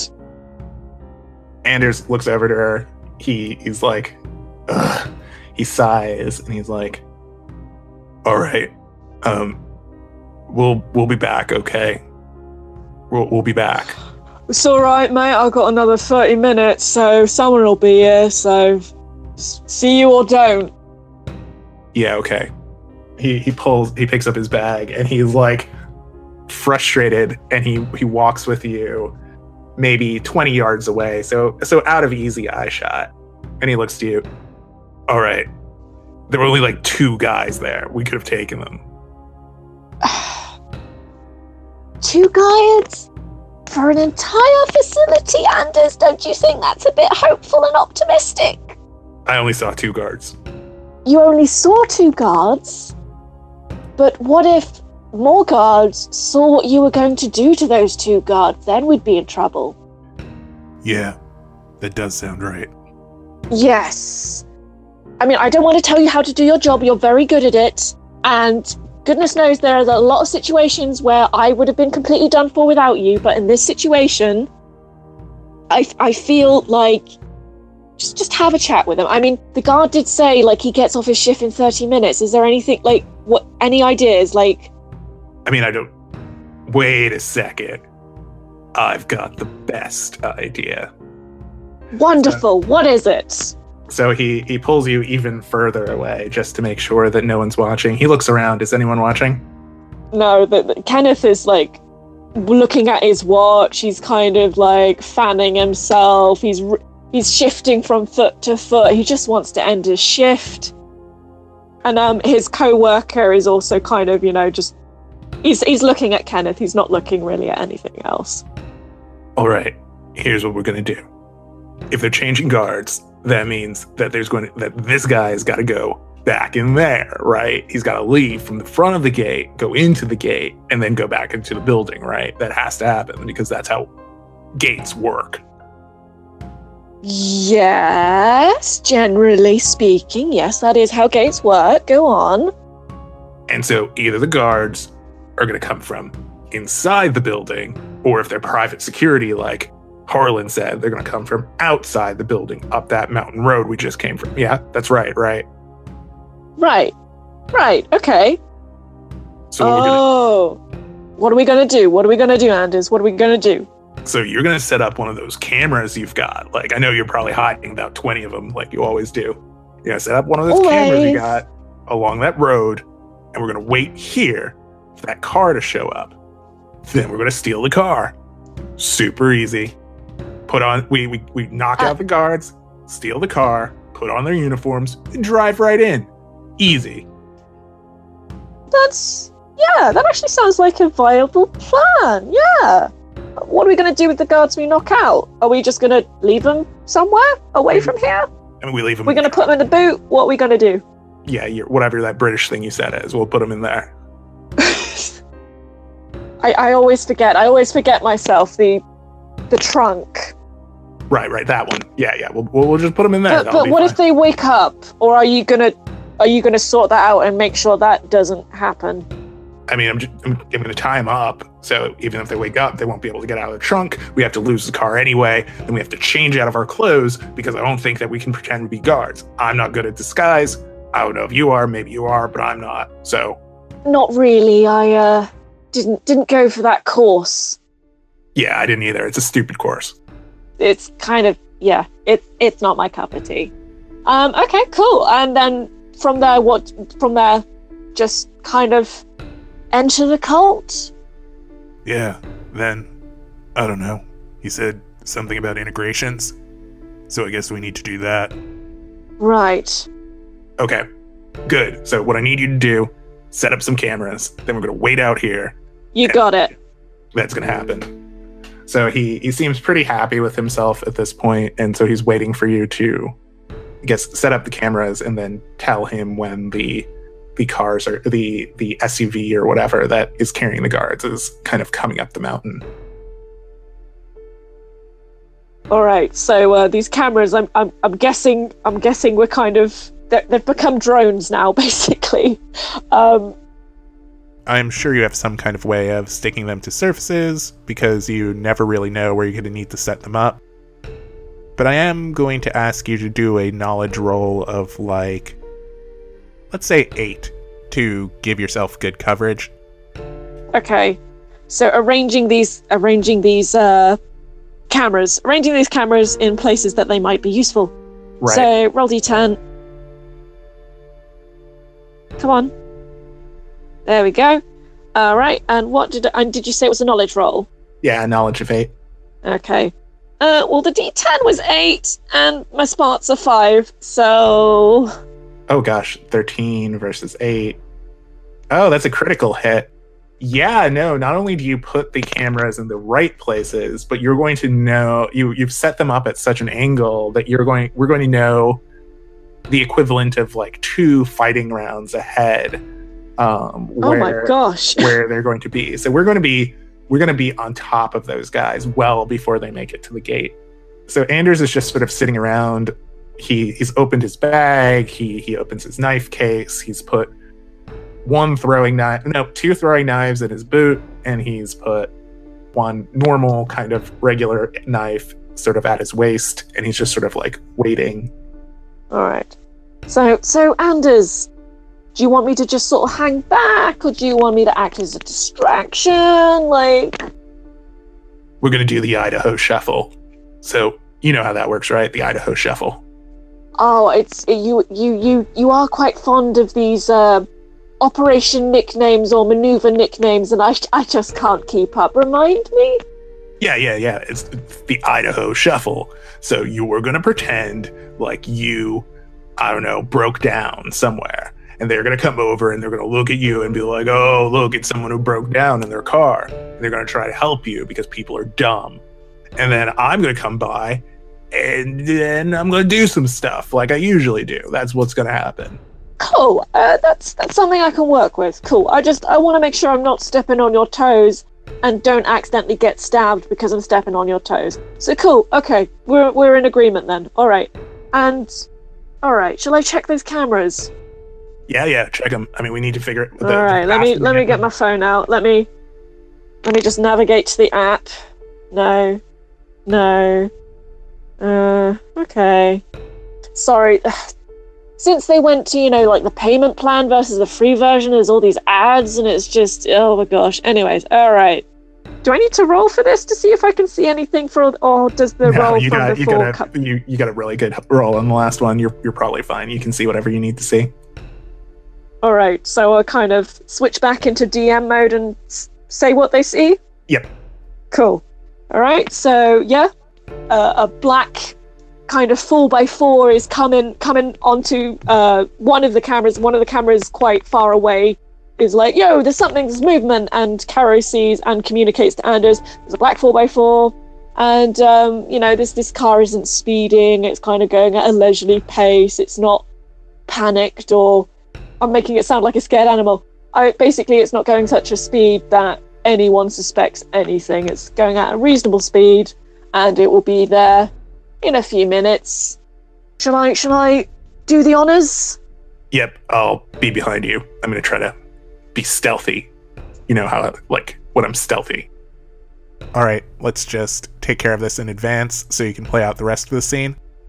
So, what do I have to roll for my stealth? That is a good question, my friend. Let me think. I'm kind of tempted to go for something like grace. Oh, that would have been my bet if I were picking one, but...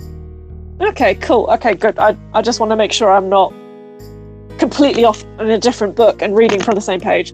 Okay, so I'm going to say Grace. And what kind of stealth?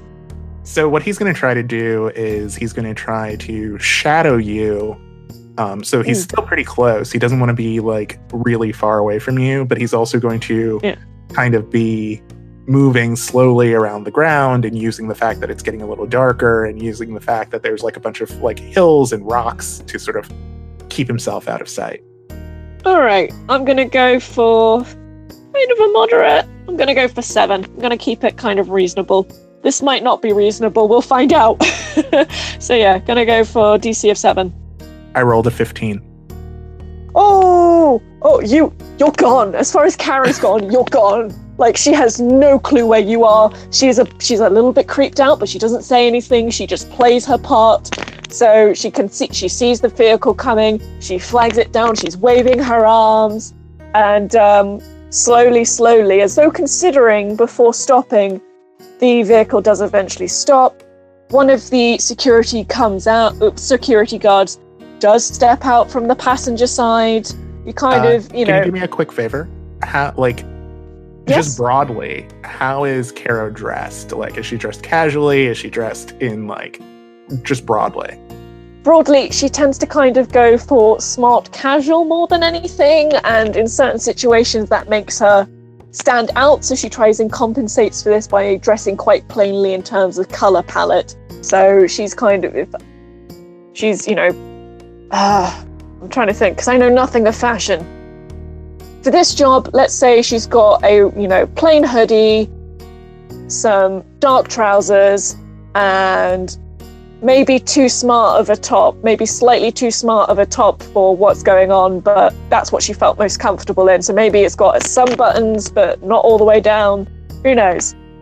She doesn't look like threatening in any way. She just looks like a normal person. No, she just looks like, she just looks like someone who was caught short from A to B. Cool. Just for the sake of how they react, can you give me a social of...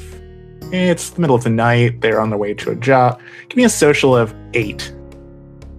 A social of 8. Oh, goodness. Okay. No pressure. Come on, Caro. You can do this. Wait, what? Okay. So, on the D10, I got a 10 again? Like... Oof. I'm sorry. This is... sorry, what was the... It was an 8. Other it's just a regular success, but you still do a good job. So however you play this out, they believe you. Is all I'm saying. So go for it. All right. So it's a big hit. Never mind. So they believe you a lot. Oh, they believe me a lot. That's always comforting. All right. So yeah, she gets in the middle of the road. She's waving her arms. With plenty of time for the vehicle to stop. Like, they see her in the distance for quite a distance, and they do eventually stop. And one of the guys sort of pokes his head out of the passenger window and he's like, "You're all right, love?" And Caro explains, "Yes, no, I'm sorry, I've just broken down and I need to be at a meeting in like the next hour and my car is just gone. Like, I'm terribly sorry to ask this of you, but can you help? Can you have a look? I'm so sorry." But she's very apologetic and she's kind of, she's playing up, this kind of act, and the guy kind of looks at her, looks at his colleague, and he then basically, with minimal hesitation, opens the passenger door and steps out and closes the passenger door. But the driver is still in the vehicle. Okay, so is the driver's window down? It's quite a whole bit rolled down. Okay. So Anders still has not made his move. Okay, all right. Shall I continue to play the scene out a bit more? Yeah, just keep playing. All right. So the guy slowly walks over, like he's, at the back of his mind, he's thinking, I need to get to point B in maybe 10, 15 minutes just to make sure the changeover happens. But he's happy to help Caro. And he's like, all right. So what's the problem? And Caro kind of obfuscates stupidity about cars, vehicles, anything with wheels for a bit, and she ums and ahs and hems and haws, and she goes, well, the thing is, and then there was all this smoke, and I checked my tires, and oh my gosh, like I'm so stressed out, like oh my gosh, like I need to be there in like the next hour, and I'm not gonna make it. And they're talking, and the guy's kind of, you know, like, well, you know, where's your car? And So Carrie's like, oh, So, positioning wise, is the person next to the window? Is Caro next to the window? Can the driver easily see the person where they are currently positioned? yeah, the driver is watching this all play out. Caro is in front of the vehicle, she's kind of facing towards the bonnet, and the guy that's walked out of the passenger seat, he's stepped out and he's gotten out the car and he's walked around to kind of meet with Caro. He's not walked too far from the car, but he's, you know, it's a friendly conversation. He's trying to help a stranger, and he's somewhat near to the car, but he's not touching the car or anything. The driver can still see because they've just stopped in the middle of the road, basically. So what Anders is doing right now is he's positioning himself in an area that's sort of behind the right wheel well, but still sort of off the road. Okay. And what he's going to attempt to do is he's going to attempt to throw one of his throwing knives, not to hit the passenger, but instead to bury itself into the vehicle next to the person you are talking to, in an effort to essentially draw their attention and get them sort of to, you know, leave the car and come after him. Okay. All right. Interesting. Okay. What skill would that be? So it's going to require precision, and I'm guessing that you have Anders has a pretty good visual on his task. So, and he's very good at his job. So I'm tempted to go between grace and knowledge, but I'm thinking this is a bit more of a finesse style skill, so I would lean towards grace, or we could... Typically when it comes to things like precision, like shooting a gun, throwing a knife, I would lean towards grace. Knowledge is definitely more like driving a car or... Yeah. So... All right. Cool. Okay. DC, right. So you're behind Anders is behind the wheel. Yeah, so he's still in a distance. So it's not an easy throw. I'm not saying it's impossible, but it's definitely not like easy to pull this off. If they looked in the direction where Anders is throwing the weapon from, he's far enough away that they would have no idea where it came from. All right then. I'm going to say 10? DC Okay. of 10? Let's see what happens. Let's see. Yes! Go on. I got a DC of 14. Ooh, let me just check what kind of success that is. Sorry. So I said 10, and it's above DC by a lot. All right, cool. The knife sort of sails beautifully and silently through the air, but makes contact with the vehicle you were aiming for, right? Mm-hmm. It makes contact with the vehicle, not harming any of the, you know, important inner workings of the vehicle, thankfully. But there is definitely a great big shunk, a metallic shunk, and it draws the attention immediately of the passenger that stepped out of the vehicle. He turns around, he's really taken aback, and the driver, you vaguely hear the driver go, "Bloody hell, what was that?"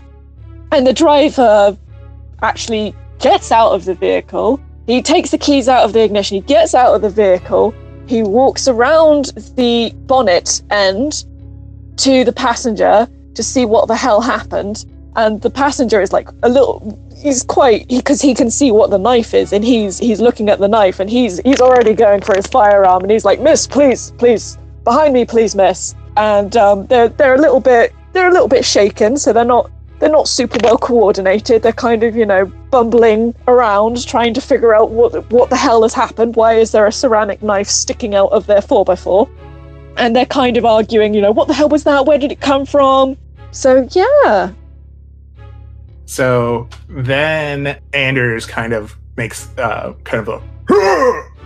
really loud noise, to try to draw their attention into his old hiding place, while at the same time essentially trying to sort of sneak around to where the driver's side of the car is. So he's kind of trying to draw them off. Okay. To get them to kind of run. Like he's like, "Ugh, I'll get you guys." I'm gonna say that doesn't require a separate roll because they're already super freaked out by the mysterious knife, and so they know that something's out there and they're gonna have to deal with it. So yeah, the passenger he's telling Caro, please stay by the vehicle. We'll check this out. And the driver is also drawing his gun, and they have a conversation and they kind of work out how this is going to go down.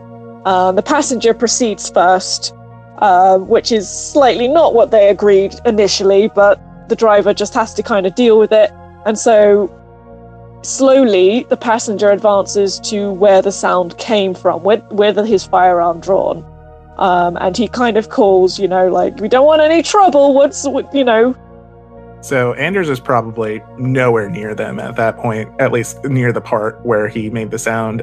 He's trying to very, very quietly kind of make a big arc around to the driver's side of the vehicle so that they are still sort of like looking for him in the distance. If he has to throw another knife to distract them, he will, but my personal preference would be not to. I mean, you rolled pretty well for stealth, and you rolled really, really well for that in terms of precision for that knife. I don't think you need to make another roll personally. The driver is kind of lingering by the vehicle, but his back is turned to like 3/4 of the vehicle. He is focused on the distance and the perceived threat in the distance. He's not really focused on Caro or the vehicle at this point, but he does have his firearm drawn as well, and he's trying to cover his partner. He doesn't notice Anders at all. He doesn't notice any kind of other presence nearby. So the scene as it is right now, the passenger is sort of where Anders used to be. Yeah. The driver is still by the passenger side of the SUV. He's trying to stay kind of close by because it doesn't seem like a good idea to stray too much, but he doesn't consider Caro a threat, and he doesn't realize there's a threat nearby, near to the vehicle rather than his partner. And so then there is Caro, who is sort of standing by that same thing. So Caro's kind of like...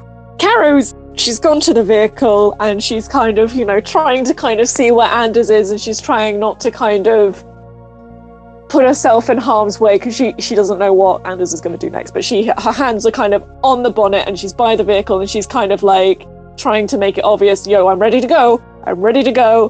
What are we doing? I'm ready to go. Like, she's not saying anything, but she's trying to communicate that through body language. Oh gosh, what to do. So, do I know whether or not Caro is currently armed? I'm going to say because Anders and Caro we discussed previously, they'd worked together before on a few different jobs. So I wouldn't be surprised if at one incident or another that Caro would have had to use or at least make reference to her firearm just for the sake of keeping her partner informed and also making sure that, everyone's reading from the same page if combat needs to happen. Oh, okay. I know exactly what's going to happen then. So Anders, and tell me if I need to roll for this. Anders, after doing a bunch of like crawling on his stomach and like trying to get as stealthy as possible, essentially appears right behind Caro and is holding his ceramic knife to her throat. So he just sort of like turns up, and by the time that he sort of makes himself known, I'm guessing that the other guard is still kind of looking where his partner is. By the time he makes himself known, he already has a knife to Caro's throat, and he sort of like squeezes her shoulder to make her know that it's him. So that's what happened. Okay, I mean, Caro is still a bit spooked because as far as she's concerned, like, Anders just disappeared and now he's reappeared, and that's a little weird, but like she kind of knows, all right, shoulder squeeze. I guess I'll just have to kind of use this emotion and act it out and draw attention. Is that what the That is the intention. To kind of draw. Andrew's like, all right, guys, we've got to negotiate. And he's talking to you. He basically he makes himself known to the. All right, cool. All right, so the passenger and the driver are very perturbed. They spin round. They've still got their firearms raised. No. You guys should stop moving. You over there. You over there. You just stay right where you are. Okay. They finally realize how dire the situation is. They see the knife. They finally are able to kind of process the situation. And the driver is the first one to kind of raise his hands in a sign of yo, hey, let's not.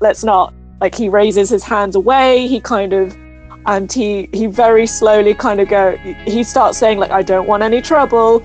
You don't need to do this. And he slowly kind of begins to put his gun down. The passenger isn't so sure though. The passenger's a bit he's kind of going back and forth with himself. He wants to do the same, but he's really not sure. He's very wild-eyed. The driver is the most composed of the two, but the passenger is very wild-eyed and not sure. Hey, big guy, did you see where I put that knife earlier? You saw that, right? You saw where I put that knife? He nods slowly and deliberately. Right, so I'm gonna kill this person right here. Or we can do this another way. And it'll be real easy and no one has to get hurt and everyone's gonna be fine. What do you want to do? So I could be really mean and make you roll social, but also the threat is so apparent and these guys are, this is not their wheelhouse at all. So yeah, I'm gonna not make you roll because your other rolls were so strong and you've positioned yourself so well. I'm not gonna make you roll. And the passenger as well, he finally realizes the situation as well, and he also slowly puts his gun down and he's got his arms up and he's you don't have to do this. What do you want? I mean, this is gonna be real easy, guys. Super easy. This is gonna be the easiest thing you've ever done. All I'm gonna do is with one hand he reaches into his pocket and it's these sort of not quite zip ties, a little bit fancier than that, but they're very clearly flex cuffs that he has. With one hand, he tosses it to the passenger. Just put those on, and then we'll keep talking. But first, put those on. And he's kind of dragging Caro along until he's within range to sort of lob another flex cuff to the guy in the passenger. Caro is fake struggling and kind of doing her best impression of someone quite distressed. She's oh my god, oh no, she's not wonderful at it, but it'll do. I'm actually going to make you do a social of 7 for that, just so we can... Damn, okay, fair enough. Yeah, just so we can make... I mean, it's very clear that this situation is pretty bad, but she's been kind of caught unawares because she didn't know what the Idaho Shuffle was. so do this, just give me a roll to just make sure. All right, so D10. Oh, crumbs. So I rolled a 1. Awesome. And my social is 5. My social is 6. 5. Okay, that's not that bad. It's a near hit. It doesn't succeed as expected, but something useful might come of it. Now I need to think about what that might be. Should I? I'm just trying to look at the resolving situation thing. Sorry, I've forgotten how to read documents. So, yeah, the driver is the driver is still on board. He still totally believes this. The passenger is a bit something gnaws at the back of his mind, but he's not going to argue with the man who has a knife to what he is pretty sure is an innocent bystander, but there is a seed of doubt, maybe she's just really, really shocked, but he's not. He's a little bit weirded out. Something is not right about how she's reacting to the situation. He can't put his finger on it. He's doubting himself and he's second guessing himself. But shouldn't she be more distressed? He doesn't. He's having this internal dialogue, but he looks at the zip ties, and he collects those slowly. Because he's still kind of mulling over this point. He has the zip ties, and he's hesitating putting them on. has the driver put the zip ties on? Oh yeah, the driver's put them on. He is still on board. He's still very much kind of like, crap, I don't want anyone to die. How close am I to the gun that he put down earlier? I didn't say that they kicked them away, so I'm gonna just say that they'd moved a distance away from the car, and you'd kind of come around and you were in throwing distance of the... So, if you were quick, I suppose. Before I try that, alright, this is taking too long. Why don't you kids get those cuffs on so we can get this over with? Alright, so the passenger, he doesn't feel good about it, but he can't see any other way that this could go well. And he also would quite like no one to die in this situation, so he does sort of begrudgingly put the ties on. Okay. Fantastic. And so he lets go of Caro, and he just sort of like nods to her. Alright, help me take their jackets off. And, and he goes over. We could have done this before they had the ties on. Now they're tied up, so we don't have to kill them. I thought you'd be happy. Yes, I know, it can't be perfect all the time. And like, at this moment, the passenger is looking so betrayed right now. He's kind of internally kicking himself. But yes, Caro's like, Caro helps, Caro assists as best she can, and she does kind of apologize quietly so Anders can't hear to the driver and passenger. Anders is busy picking up the guns. He looks over to Caro. Do you want one of these? Caro kind of considers this for a second, and like reflexively she kind of pats her side, almost kind of thing. Like it's a very like small gesture. It's a very small gesture, and then she kind of goes, "No, I'm all right. Don't worry about it." Cool. And so Anders sort of like chucks the guns out into the distance, and he takes the security guards one of their jackets, the driver's jacket, and he kind of like drapes it over his shoulder. He doesn't bother with like the pants, but he like unbuttons the shirt or whatever. So, and then he like tries to fit his way into the shirt as well, just hoping for the best. It's like, man, I wish they had a female guard. That's gonna look really funny on you. Thanks, Anders. Thanks for the vote of confidence. And like, Caro is not loving this. Anders sort of pats the driver down, and he like takes the keys from his pocket, and he heads over to the driver's side. So like, there were a lot of ways this could have gone, guys. This is probably for the best. You're still alive. No one got stabbed. She's happy because I didn't kill anybody. Everyone's happy. I am very happy. And he also looks for, are they carrying any kind of phone or any other sort of like communication device? Yeah, no, they would both have a phone, and they would have that on their person anyway, and maybe one of them has like a walkie-talkie type deal as well.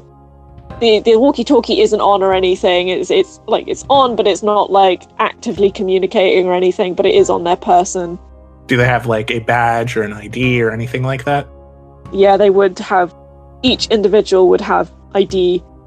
It's not photo ID, but it is kind of like employee number and date of employment, what they do, their job role, that kind of thing.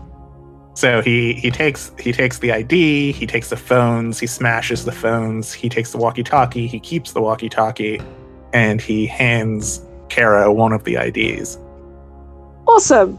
Caro looks at it and kind of goes, she kind of, pulls a face at the name, but she just tucks it into her borrowed pocket, and yeah.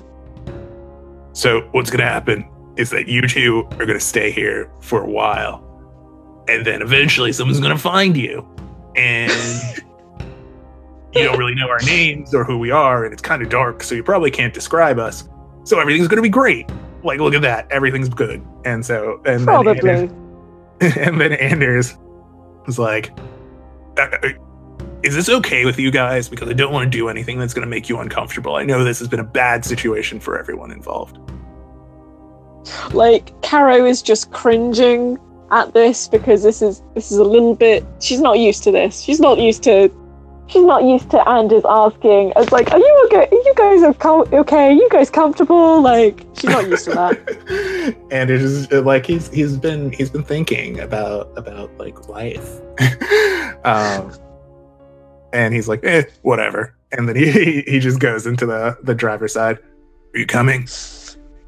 Yes, I am. Just a second. Let me just button this up. Should I button it up all the way? Yeah, I'll button it up all the way. All right, okay. How does my hair look? It looks I'll just tie it up. Okay, cool. All right, okay. Good. All right, we got this. All right, and she finally, she's done mentally psyching herself up, and she hops into the passenger seat. And again, she kind of, before she does, she looks at the guards one more time with a kind of, she doesn't say anything, but in her face she tries to convey, sorry. That was a pretty good Idaho shuffle. By the way, he closes the door behind, he slips the keys in, and he drives over to where the bag was, and then he kind of, basically, he just puts all the bags in, so now we can be in the car. Yeah. And I was like, yeah, that was a pretty good Idaho shuffle back there. If you say so. No one died, so I'm inclined to take your word for it. Yeah, I guess that's true. And so he just drives slowly up to the gate. he like opens the door, not the door, he like rolls down the window just a little bit, and he holds the like ID card out from the door, and he's like looking kind of, he doesn't show his full face, he's showing like his eyes to the guard. Okay, I think it might be time for a roll. I'm going to estimate that this little Idaho shuffle did take a bit longer than 30 minutes, so the guy is different. So you've got that on your side. So you're not talking to Ken. He doesn't have a clue who you are. He wouldn't recognize you even if you failed, because it's not Ken. It's someone different.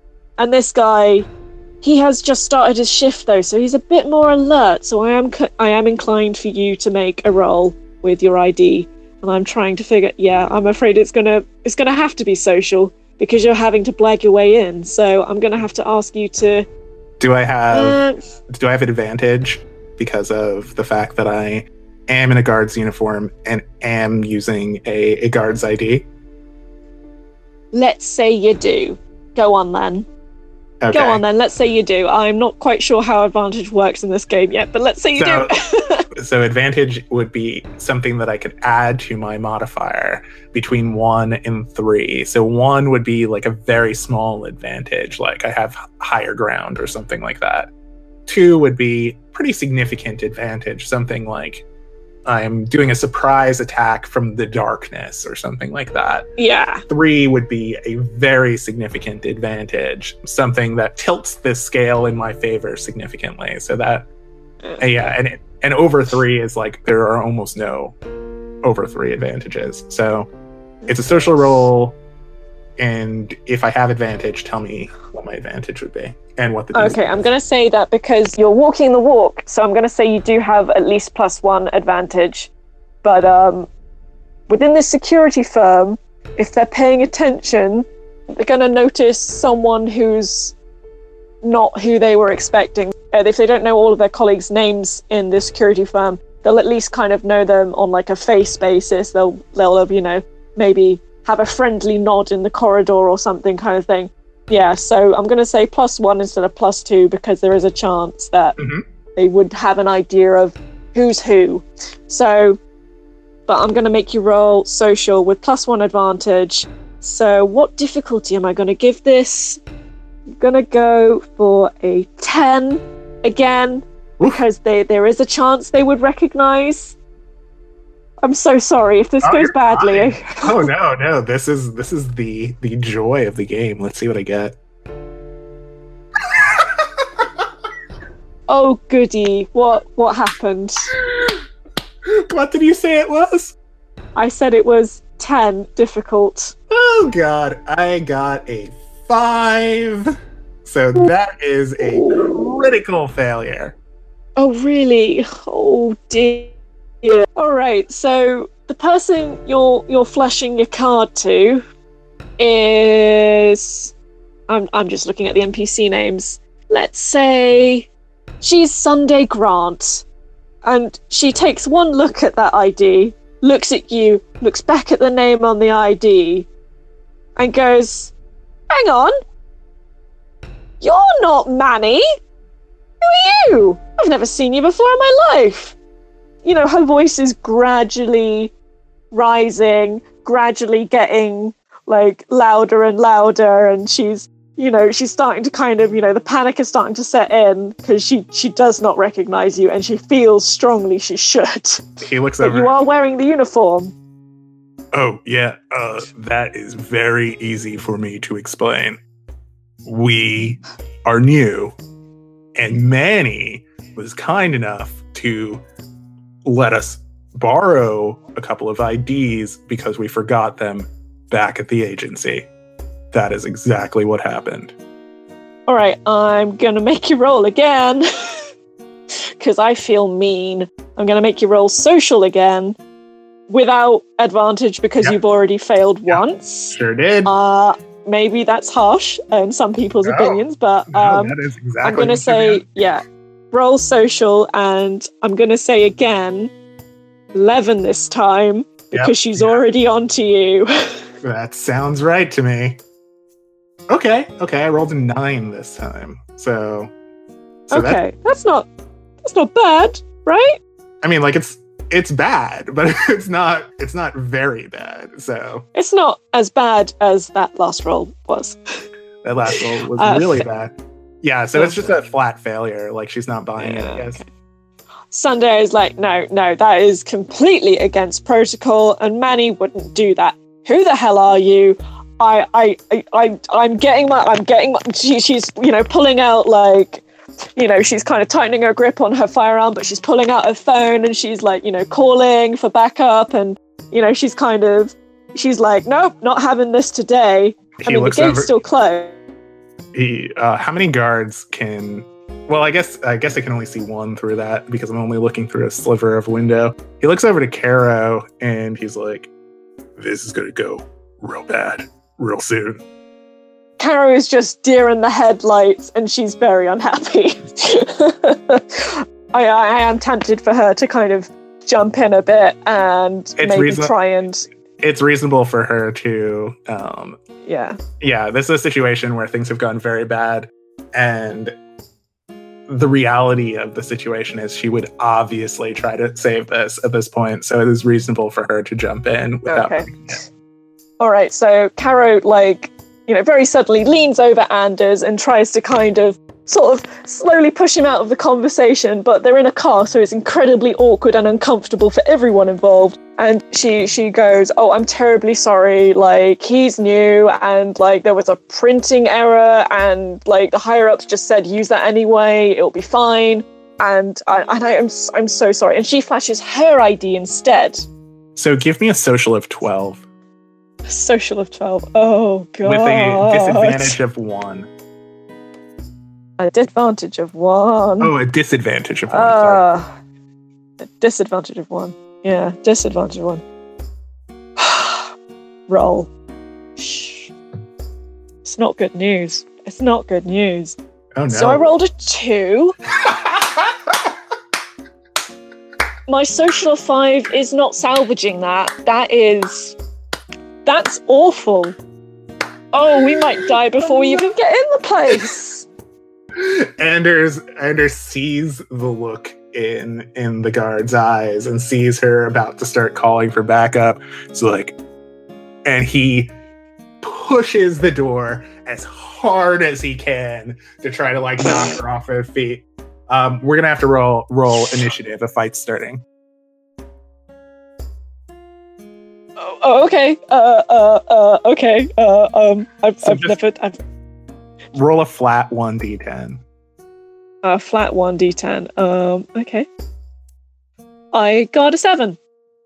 And I got a 9, so I go first. So here's how fights work. In a fight, you have 4 different actions you can take. You can either attack, you can try to talk, you can try to seek advantage, or you can try to run. An attack is exactly what it sounds like. You use strength or grace to try to hit your opponent. If you successfully hit the opponent takes damage. If you do not hit the opponent, if you miss your DC, you take damage from their weapon. So the question is, what weapon is she carrying? For the sake of expediency, let's say it's either a rifle or a pistol. Which is she carrying? Yeah, she's gonna carry a pistol because she's on the ground. And yeah. So in an attack situation, if we succeed, we do damage. If we fail, we take the damage from the weapon. Alternatively, we can use talk, where we would use a social or knowledge to try to talk our way out of the situation, which is still possible in combat. Success could mean a variety of different things determined by the circumstance. But failure could also mean they just attack, or we're at a disadvantage because we're not focused on defending ourselves. Seek advantage. Depending on the circumstance, we can look for cover. We can try to find some way of like putting this fight in our favor. If we succeed at whatever the stat roll for that is, we get a positive modifier. If we fail, it can lead to either injury or negative modifier. And running is a grace roll, and we can try to run away. This could take multiple turns to do, and if we succeed, we're one step closer to escape. If we fail, that could lead to an injury because they attack us. So, sorry, I just wanted to jump in with some real world boring things. It's 12 past midnight where I am. Okay. In that. So I didn't know if you wanted to kind of pause it and then come back to the fight, or what you want to do. That is probably what we need to do in that case, because it would take. Sorry. Oh, you're fine. It would take a little while to resolve this, no matter what. All right. It looks like we have finished this sort of first session. Our heroes find themselves in a spot of bother. Yeah, our straits are a lot more dire than they should be this early in the game. I knew it was too good to be true when I was getting all of those 10s. I was like, this is going to go terribly wrong very quickly later on. So we are at the front gate to the Messengers of the One Mind cult, and there is a guard who's not very happy with us right now. Oh no. And Sunday Grant is not happy at all. Not even a little bit. And we have otherwise accomplished very little. And the next time we pick up, we will see how this fight resolves, and we will do other important, interesting things, and hopefully we'll be able to get into that cult by next time. I'm sure I'm feeling pretty hopeful. I will record some kind of tale a little later, but for now, this has been Steve Spalding, and that is... Who are you? I am Jess Kinghorn. That's me. That's my name. And I'm going to hit the button now, and... So that was the first episode of Risk Management. Thanks for joining us, by the way. Come back next week, in a couple of weeks, to see whether Caro and Anders die. Yeah, that's probably the long and short of it. Let's see if our characters die in the second session of the game. Alright, take care of yourselves, and I hope you join us again soon.